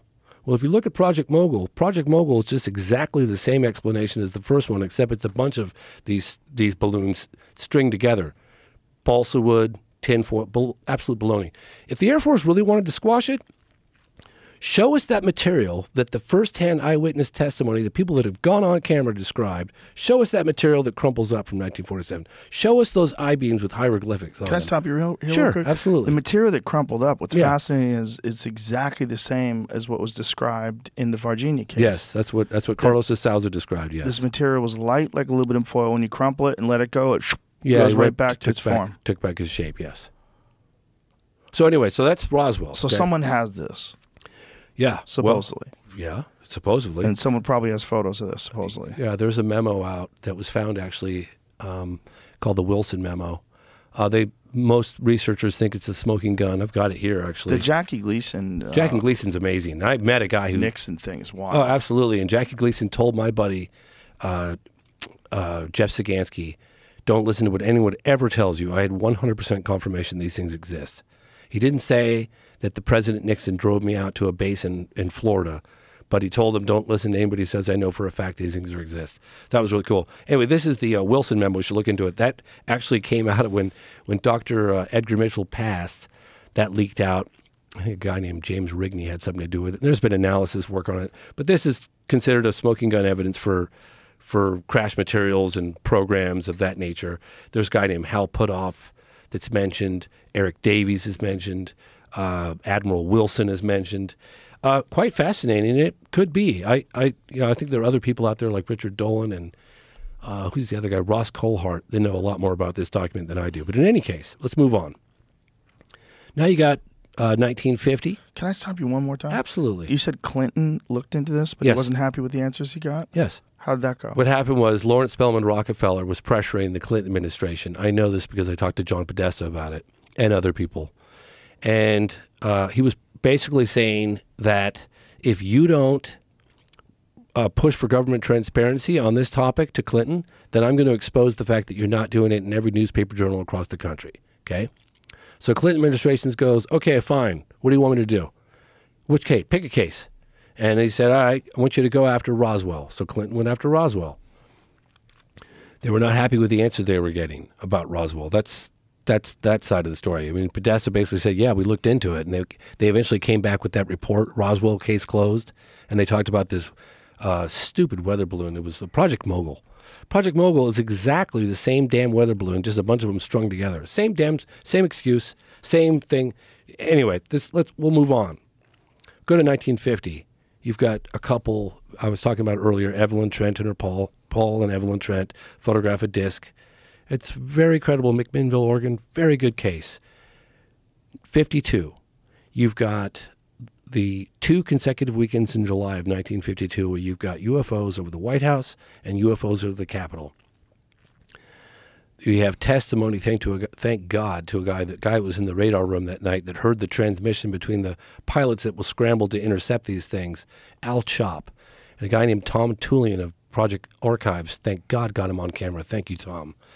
And you get to hear testimony of a guy who's listening to the pilot flying at 500 miles an hour in the pitch black over the Capitol, and he's surrounded by UFOs. And he's radioing back to the tower going, "What do I do?" And they were all silent. Now, the interesting thing about this is that the Air Force was in full swing. They gave a press conference. It was the biggest press conference since the since the end of World War II. It was General John Sanford. And he basically says there are credible people making incredible claims, and we don't think that it's us. But the Air Force in 1952 refused to let the public hear the testimony of the pilots. Like, duh. Imagine not hearing from David Fravor. Yeah. How are you supposed to put together a story if you can't hear from that? You got a public, project, Blue Book, and you're not going to share with us? I mean, Ruppelt wrote a book about it. It's amazing. That case in 52 is phenomenal. That's a fantastic case. Jacques Vallée is convinced that they had orders to shoot these things down, that one of them, a piece did fall down and it was captured. We had an argument about putting it into the phenomenon, and I ultimately said, Jacques, it's hearsay, I can't do it, and I didn't. But Jacques convinced that we have a piece of that from 52. Fast forward, 1955, Alabama. William T. Coleman, United States Air Force, World War II pilot, flying a B-25 bomber. He describes, along with, there were 2 engineers from Lockheed Martin and Boeing, I think, in the cockpit. They see an object at about roughly 9,000 feet. They chase it, ends up at treetop level. Guy told me, and I interviewed this guy personally at his home in Florida, okay? He said that the chase was so dramatic at the end, the disc was right in front of them. They were at treetop level at maximum continuous power. I said, what did that mean? He goes, if I went any faster, the engine was going to blow up. He said, I thought I was going to hit this thing, this disc, and they're all just like, the hell, this is broad daylight. What are we looking at here? And the disc is eventually, he has to turn to avoid hitting the disc, and this is the United States Air Force Colonel William T. Coleman. He has to pull up first, because he said if he dipped to the right, his wings would have hit the trees. So he pulls up, dips to the right, misses this thing, close, nearly, and when he regained sight of it, it's skimming across a recently plowed field, and it's stirring up dust in the back of it. The plane lands. They give their testimony, all 3 of them. This is the height of Project Blue Book. He was later put in charge as public spokesman for Project Blue Book. William T. Coleman, look him up. You don't have to do it now.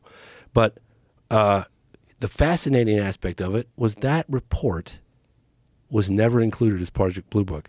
The better the case, the more credible the witnesses, the less likely you'll ever hear about this, okay? Fast forward 1957, Edwards Air Force Base. I personally interviewed Mercury astronaut Gordon Cooper. Gordon Cooper told me on camera that they were supervising the installation of a new runway, F-86 for F-86 fighter jets at Edwards Air Force Base. He was not present, but his camera crew was. A disc in broad daylight came into view, and it landed on the dry lake bed. The guys turned their cameras on it. They filmed it. They walked towards it. It lifted off, and it shot off at a high rate of speed. It was 1957. He said he had the film footage developed. He told me this all on camera. He had the film footage developed. He held it up. He saw it was perfectly good footage. He's phoning the higher-ups. Eventually, a courier jet comes in from Washington, D.C. Footage was taken, never seen or heard from ever again. Typical, right? So let's fast forward. Let's go to the 60s. I talked about that case earlier, 1964. You got the landing with Lonnie Zamora, right? You got the Close Encounter of the Third Kind, one of the most well-documented cases in U.S. history. What does the Air Force do? The Air Force tells Lonnie Zamora, the witness, do not talk about the beans, because that is incredibly difficult to explain, right? In fact, they don't want him to talk about the case at all, but particularly don't talk about the beans. 1966, you got UFOs landing in Michigan. You got then Congressman Gerald Ford gets involved, because that's when the Air Force, Dr. Hynek, explains the whole thing away as swamp gas, pisses off then Congressman Gerald Ford. He pushes for congressional hearings. Those happen. As the hearings are ending, I think it's April 4th or April 5th, 1966, there's UFOs landing on the other side of the world at Westall Primary School. It's an incredible case. Over 300 witnesses, including the science teacher who I got on camera. So let's go to, let's see, why don't we jump to the 70s? We got 70s, 1973, Lieutenant Coyne encounters a UFO in a helicopter. The UFO momentarily takes control of his helicopter. He testified at the United Nations in 1978 that was put on by Lee Spiegel and Jacques Vallée and Dr. Jalen Hynek. Fascinating case. We can go to December of 1980. I talked about that case earlier. Joint U.S. military base in England. Bentwaters, Rendlesham Forest, got a landing, housing nuclear weapons. You got the deputy base commander. You got all these men talking about this craft that's sitting on the ground. Fascinating case. We'll go forward to 1986, Anchorage, Alaska. You've got JAL Airlines with a Japanese pilot by the name of Kenju Chirachi. And fortunately, the reason why we know about this case is because FAA official John Callahan kept records of the cockpit recordings, the radar recordings, the voice recordings of the actual pilot talking about what he's seen. It's absolutely mind-boggling that directly correspond to all the radar data which he has. He went on the record about it a number of times. And he said there was a meeting with the CIA stepped in. I'm just reporting what this guy said, okay? You guys believe me or not believe me, the data's out there. Go look at it. It's in a thing I did called I Know What I Saw. He testified at the National Press Club in 2007 with Leslie Kean and I organized as to what was going on. He kept that radar data. Fascinating case. The pilot, Kenju Chirachi, said it dwarfed his airplane. It followed him around. It did maneuvers that were impossible. It made his airplane so small, and he was in a 747, and 747's got an elevator in it. That was 1986. Now let's jump to 1989, 1990. You've got Belgium, and I've personally investigated this case. Belgium, the general, the Belgian Air Force, General Wilfred de Brouwer, said there was objects that were the size of a football field, triangular in shape, didn't make any sound other than a slight buzzing, shooting beams of light down to the ground. Okay, I interviewed de Brouwer. I flew him out from Belgium to the United States to testify at the National Press Club in 2007.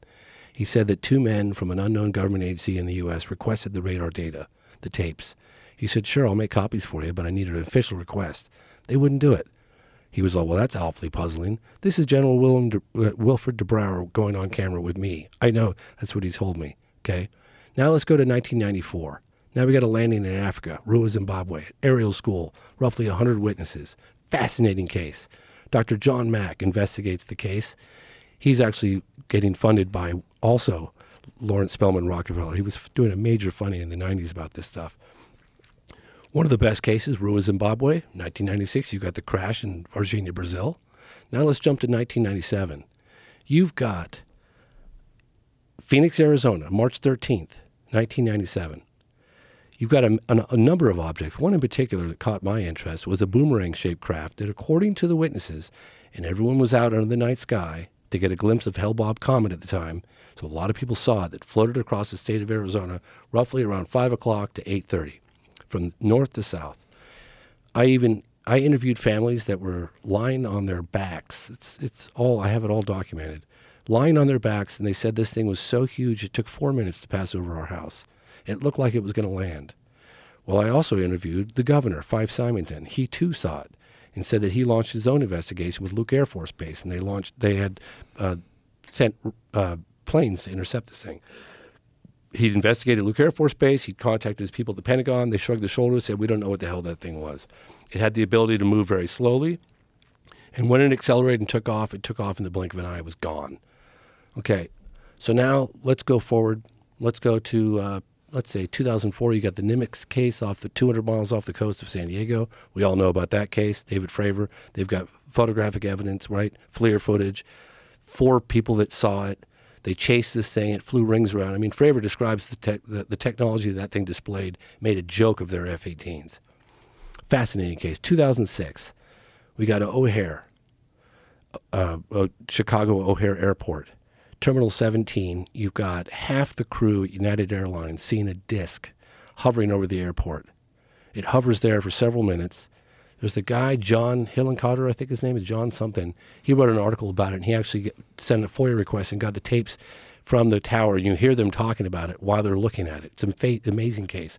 When the disc, according to the United Airlines personnel, left the area, it punched a donut hole in the cloud. Brilliant case.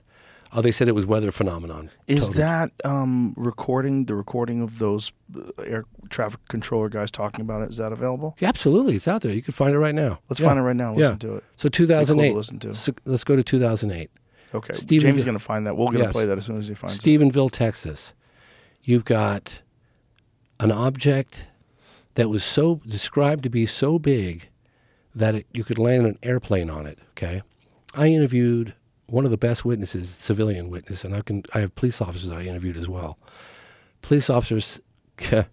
So I interviewed this guy named Ricky Searles. I tracked him down, and with the help of Angela Joyner, and Ricky Searles is one of the best witnesses. He was a deer hunter, and he said he was going out at dusk, and he's got his rifle, and he's looking down, and he's careful not to step on the dry leaves to make the cracking sounds and scare the deer. So he's looking down, and he suddenly feels like something's up. And he looks above him, and he sees this object right above him that's so big, he said he couldn't see the edges from any direction. So he gets his rifle, and he points his rifle up, and he's a metal worker too. And he said, I was looking through the scope, and I was examining the metal. He said, I'd never seen anything like it. No rivets, no seams, no weld marks. And it had these recessed cones on the belly of this thing.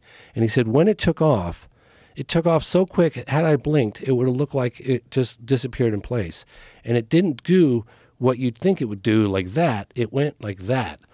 So anyway, so I'm interviewing him. You're saying this all audio too. Oh, yes, You gotta I'm so make a lot sorry, of people yes. listen. So it just shot straight up in the air. It didn't go like a saucer skimming across the water. It just Yeah. shot straight up in It the air. shot straight up in the air, and he said it was so big that you could have easily landed an airplane on it. So anyway, so I'm interviewing this. I'm interviewing other police officers, and I'm investigating this case for a couple of years. I put a lot of it in the part I'm about to share with you right now. I didn't put in the film because I couldn't. But the guy who's going to come, he's going to come forward next year, and that's the police officer that pulls me aside, and I'm filming in downtown Plaza, Stephenville, probably in 2009. And I was standing there doing some filming with Ricky Searles, and it was like kind of like on our lunch break, and this guy walks up to me. I'll never forget it. And he whips out his badge, and he's like, you James Fox? And I was like, oh, God, what did I do? And he shows me his badge, and he's like, I'm Officer so-and-so. Can I talk to you for a minute? I was like, yeah, okay. So I go off to a cafe. He sits with his back to the wall, and he's seeing him coming forward, and he says, everything Ricky Searles is telling you is true. I want you to know that. I said, how do you know? He said, we all watch it, the entire police force all watched this thing, and it was like a department store. I pulled out my radar gun, and I shot my radar gun at this thing, and it was doing 22 miles an hour. It was floating like a city. It was absolutely colossal. He said, one of my mates took dash cam footage of it, and one of his biggest regrets was it ended up at the local Air Force base, and they took it. He's going to come. I know, but I'm saying that the reason why I'm saying this is because those people out there that are possibly, hopefully, listening to this podcast, if they know where this evidence is, or if they were involved in this in any way, shape, or form, and they want to come forward, please come forward. Now's the time. So that's an incredible case, Stephenville, Texas. Did you find the audio Yeah, recordings? which I've actually found a couple of them. And Yeah. which one specific? Was They'll it say so-and-so took a photograph of it. Oh, sorry, of the it's the 2006 O'Hare UFO incident. It's phenomenal. I'm trying to remember the name of the gentleman, John something, that wrote the article. It was exploded all over the headlines. You are so good at recall with all this stuff. You can really tell that you've been obsessed with this for so long. It's so fascinating to watch your mind like go through these cases and remember all these details with barely even looking at notes. It's all just... I have, every time I get up and I do something like this, Joe, I'm representing all the witnesses that have trusted me. Sorry. I'm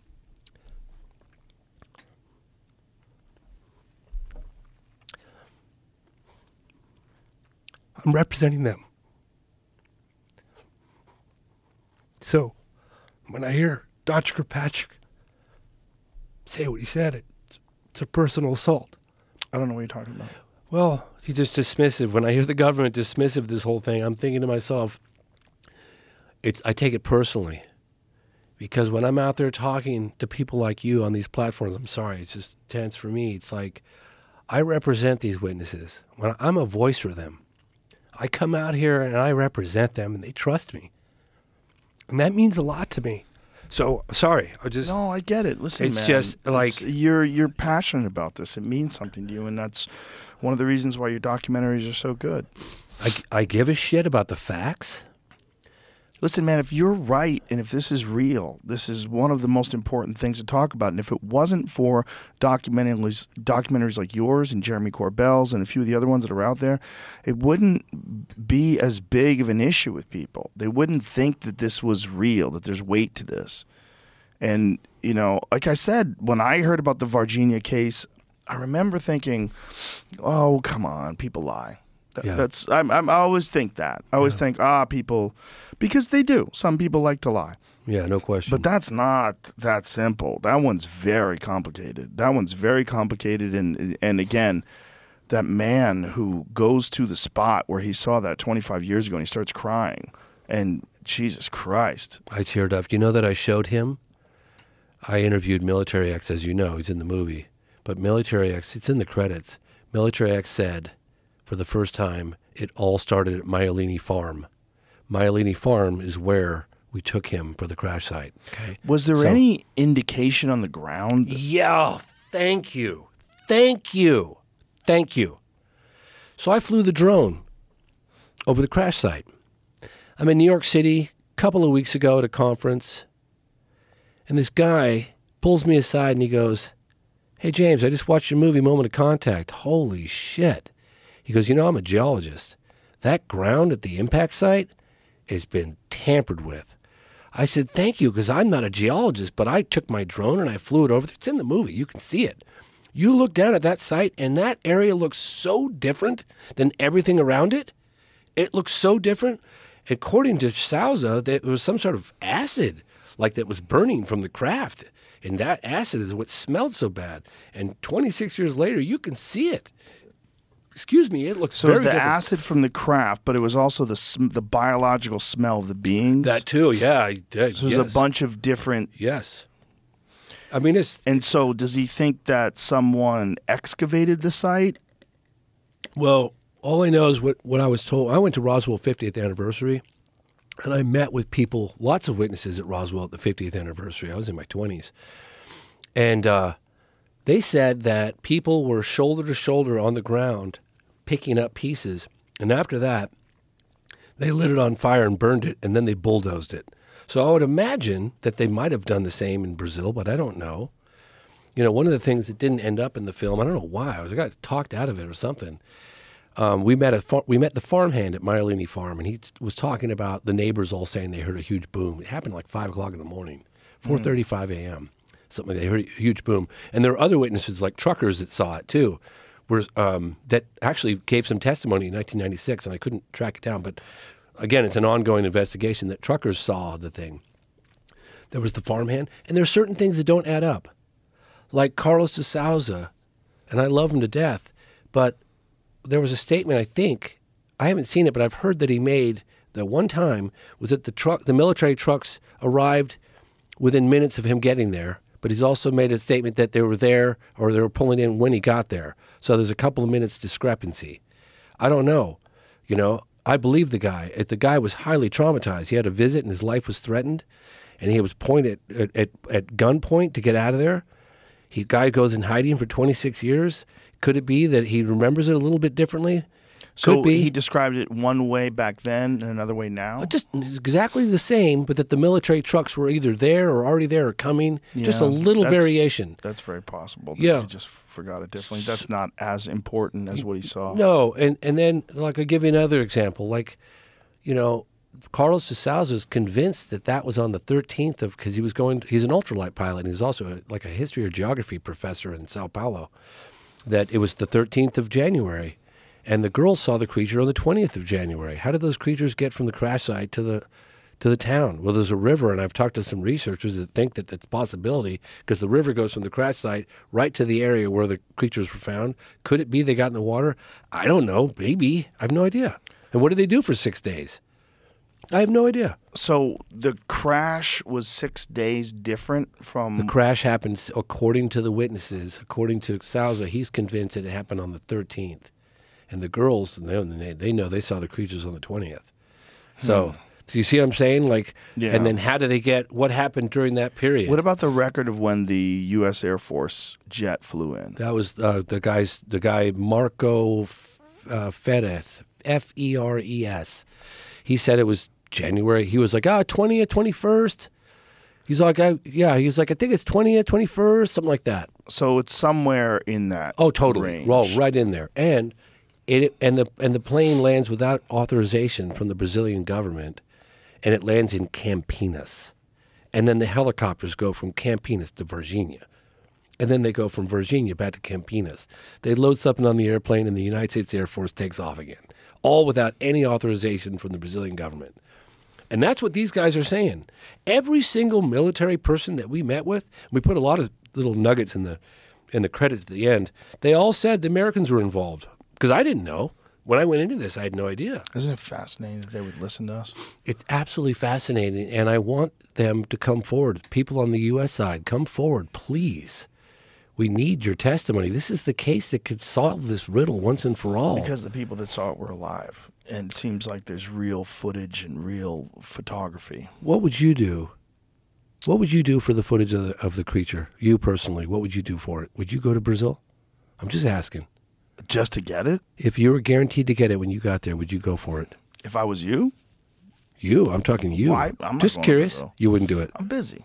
I know you are. I'm But gonna footage leave it of to an people alien. Like you. Yeah, I'm not going. Okay. But if you go, I'll definitely watch the video when you bring it back. Yeah, Logan Paul was like, "Well, I want to guarantee." I said, "Logan, there are no there's no guarantees in life. guarantees. There's no There's guarantees. death and taxes." Okay. Yeah. And well, especially to a guy like you who's been chasing this for 12 years. Oh, well, mean, that if case, you- yeah, I know. It's I mean, I look at Marco Leal and I look at these other researchers and I tip my hat to them, but It's amazing. it's a phenomenal If it case. really is look, it makes sense that we're not alone. And it makes sense regardless of what people like Neil deGrasse Tyson think. I can't believe you just said that. Yeah. Okay, so here's my thing.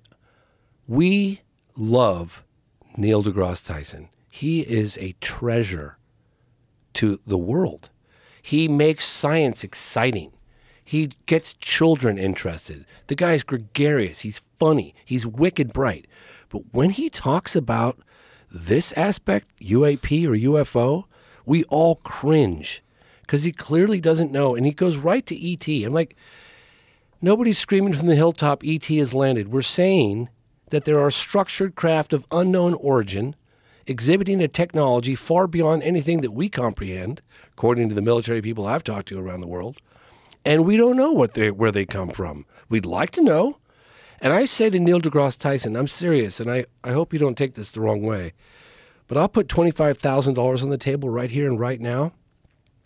If he watches the phenomenon and he has the same position after watching that evidence that we put together carefully with the help of Jacques Vallée and many others to present that case to a jury, if he has the same viewpoint after he watches that film, you tell me, pick any organization of your choice, nonprofit, and I'll give $25,000 to that organization. I don't think you're going to change his mind with that documentary. No, I really don't. No. What he's going to say is, clearly there's something going on, because I even got Michael Shermer, who's Skeptic Magazine, is like, Yeah. wow, this is intriguing. Because You know, don't Michio have- Kaku Yeah. has publicly stated now that the preponderance of evidence is now It's it leans in the direction of it being real. yeah, no, it's not. Look, the phenomenon is real. The only speculation is, what is it? What is it? You know, people jump to conclusions quickly and they start talking about babies floating in incubators out of Alpha Centauri. And that's when you just lose everybody. It's like, whoa, hang on a second. Nobody's saying that.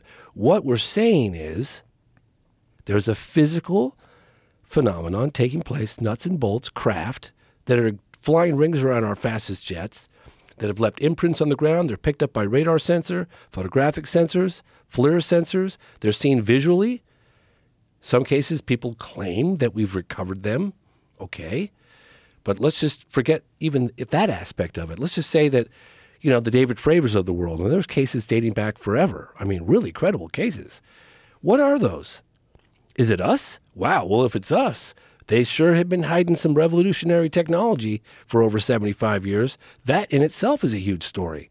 They've got things that fly without wings, without visible means of propulsion, without making any sound, any air disturbance, that can do right-angle turns at high speed. Everything we know would shatter on the inside of that cockpit, particularly humans. So what I'm saying is, we know that. We know that 5 or 10% of this represents possibly originating from a non-human intelligence. That seems to be the direction we're leaning in. So when Neil deGrasse Tyson comes forward and says what he says, I'm like, you're just not... I've had intelligence folks go, God, I'd like to talk to that guy. Well, the weirdest one he says is that why would they be interested in us? Which I find hilarious. Why wouldn't they be interested in us? Yeah, why wouldn't they be? Of course. Especially once we develop nuclear technology. Totally. I mean, we could fuck up. We're crazy territorial apes. Has to be a correlation there. Yeah, I mean, it makes sense. It only makes sense. It literally only makes sense. It really if you does. were an alien life form that is interested in the development of intelligent life in the universe, you would realize it's probably a precarious balancing point when they reach this apex of technology, especially when it comes to nuclear power. And especially when it comes to like what we have available here on Earth in terms of natural resources, and we battle for it, and we control. We're territorial. We control territories. We're aggressive. Yeah, we're crazy. We're like we shoot at these things. Warlords. We shoot at these things. Yeah, we shoot at these things, and we certainly have in the past. So, I mean, I think they're probably beyond our ability to interact with them in that way. They're probably so sophisticated that they're well aware of guns and things that could damage them and injure them. But when you think about things like storms, like the Virginia case, like how do you account for? I mean, the amount of energy in a lightning storm is fucking insane. Mm-hmm. And if they just plan it wrong, which is possible, if something shifts. I mean, we're assuming they don't have control of the weather. We're assuming they perhaps miscalculated or got bad data. Who knows? Or just a weird phenomenon where things... I would imagine that even as technology increases, there's going to be risk in everything. Just like with everything in life, with car accidents and plane crashes. And I would imagine that even at super advanced alien-level technology, there's probably the potential for a crash. All right, so speaking of crash, this is something I really wanted to read to your audience. This is the recent UAP amendment or legislation that was signed into law. I'm reading this directly verbatim, okay? And I'd like to know what prompted this language. Any activity, thank you, Senator Gillibrand and Rubio and others, any activity or program by a department or agency of the federal government or a contractor of such a department or agency related to unidentified anomalous phenomena, including with respect to material retrieval, material analysis, reverse engineering, research and development, detection and tracking, development or operational testing. Now it's right here. You can look it up. It's the UAP legislation. What prompted that? What prompted that? What prompted the whistleblower stuff? I mean, look at the whistleblower stuff. What does it say? Protection for individuals making authorized disclosures. Okay? Shall not be subject to a non-disclosure agreement entered into by the individual who makes the disclosure. Shall be deemed to comply, and it goes on. Does that not say something? That Congress and the senators are getting wind of what's going on? Why would they put that language in there? Reverse engineering, recovered materials? I mean, come on, man. It's pretty compelling stuff. Well, I'm sure they're hearing more than what we're hearing. Oh, they definitely are. We're hearing a lot. They definitely are. Listen, if it wasn't for people like you, I mean, and your documentaries, it just spurs so much interest and it gets people so excited that, you know, when I watched it, I immediately had to talk to you about it. I know. I got your text, and I was in a workout room. We have this old dad. It's called Dad Bod class with this guy Marty. He's Australian, and we're in there listening to like, what's that song? Rocky Balboa. Come on, dun dun dun Dun, dun, the Eye of the dun. Eye of the Tiger? Tiger. Oh, We're in there boy. listening. I That's know it's so hilarious. silly. We're laughing at ourselves. We're in there doing our weights and everything. And I always keep my phone by my side because my son is in school. He's 8 years old, and I got to be available as a parent, like something goes wrong. And I hear this bzz, bzz, bzz, bzz, and I was like, damn, I'm doing my thing. And I go and I look, and it says, unknown number. It could be Joe Rogan. I was all, squeeze me? Anyway, that was really funny. That's funny. That was really funny. I want to know your favorite part, if you don't mind me asking this. What's your favorite part of Moment of Contact? I don't know if I have a favorite part. Going over the whole documentary, it might be when that man starts crying, when that man goes to that site and he starts crying, because it's so intense. And you just imagine being a person who has this extraordinary, once in a million lifetimes event where something from another world, something you can't believe is real, something crashes down and you're there to experience it. And you're of a handful of people. I know, right? And you have this memory burned in your psyche forever, and then someone brings you back to that site. Yeah. And that guy was just overwhelmed. Yeah. That might have been my favorite part. Me, I think it's the doctor and military actually drove the creature around. I looked that guy in the eyes. Yeah, I wish I could look him in the eyes too. Oh man, that was so intense. And I met him like a couple nights prior to that, and it was just sussing him out. It was an incredible opportunity. Hey, do you mind if I acknowledge my family for all their support? Sure, please do. I want to acknowledge my family, Rebecca, and my son Ollie. He's been so supportive of me. Shout out to Ollie. Yeah, shout out to my son Ollie. My sister Kelly's been working so hard, and my cousin Ian, and my other sister Janine, and Emily and Felix. You guys have been so supportive. And This I is an really appreciate it. incredibly laborious thing that you've done. To the amount of time and effort, especially this Brazil case. How do you walk away from a case like this if you think it's true? If you think it's true and you can't. I mean, you can't. You must be can't. compelled. It's so important. You can't let it go. You can't put it down. It's just like you have no choice. Like, what am I going to do? I had this guy walk up to me one time and he goes, "Why do you do what you do? You're so compelled. What gives?" I said, "Well, let me ask you a question. If there was tangible evidence being withheld, I'm not saying this is a fact. I'm just saying hypothetically, if this was going on and if it was being kept in the general public, that there's evidence that suggests we're not alone, how significant of a story would you give that?" And immediately he's like, "Oh my God, if that was true, that would be the most important thing ever. I mean, that's what we all want to know." And I was like, "Well, I'm convinced it's happening. So how do I walk away from it?" It's almost like what you love kills you, you know? Well, I don't think it's killing you. Well, I think almost did with Eric Lopes. Yeah, that was a sketchy scene. I think it's important, and I think you should be praised. And I think that if this case is real, and if these people are telling the truth, and my God, it certainly seems like they are, it's unbelievable. I mean, the confirmation that what's fascinating to me is like that there's a lot of variation in these things. There's a lot of variation in these experiences, a lot of variation in these crafts. And you got to imagine there's probably not just one world that's what I was interested thinking. in us. That's what I was thinking. It could be all of the above. It could be many worlds that are interested in us. Such a huge universe. It's impossible to even wrap your mind around how big it is.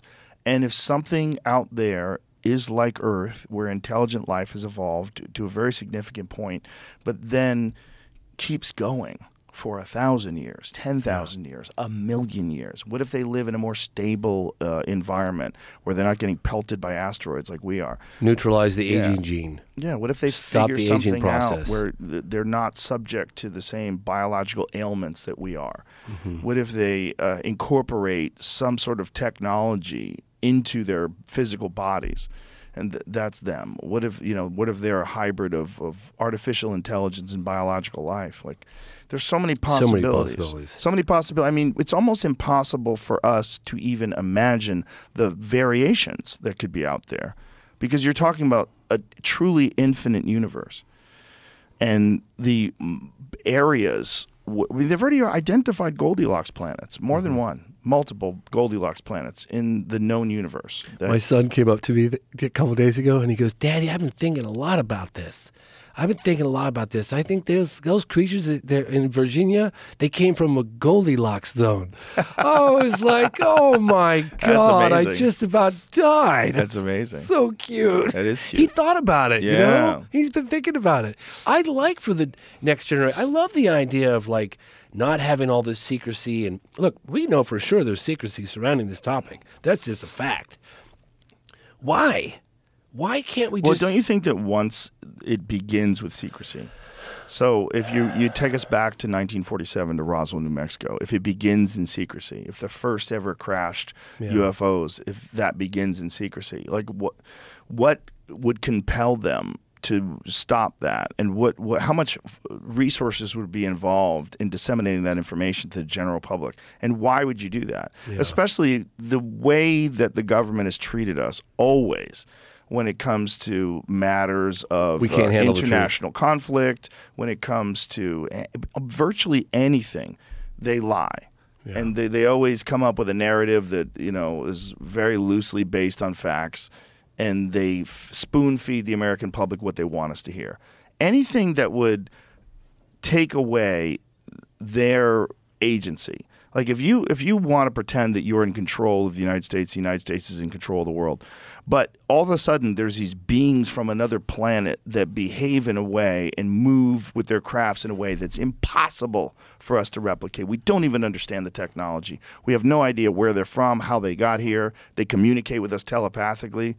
I'd probably shut the fuck up too if I was the president of the United States. If I was, I just asked that very question to Representative Andre Carson a month ago because I was curious. It's like, okay, you guys got Arrow. Right. You got all this investigations going on. You got all this probe going on. Let's just say that they make the determination after a careful review of the data that you and I don't have access to, that some of these things represent or originate from a non-human intelligence. Let's just say. Yeah.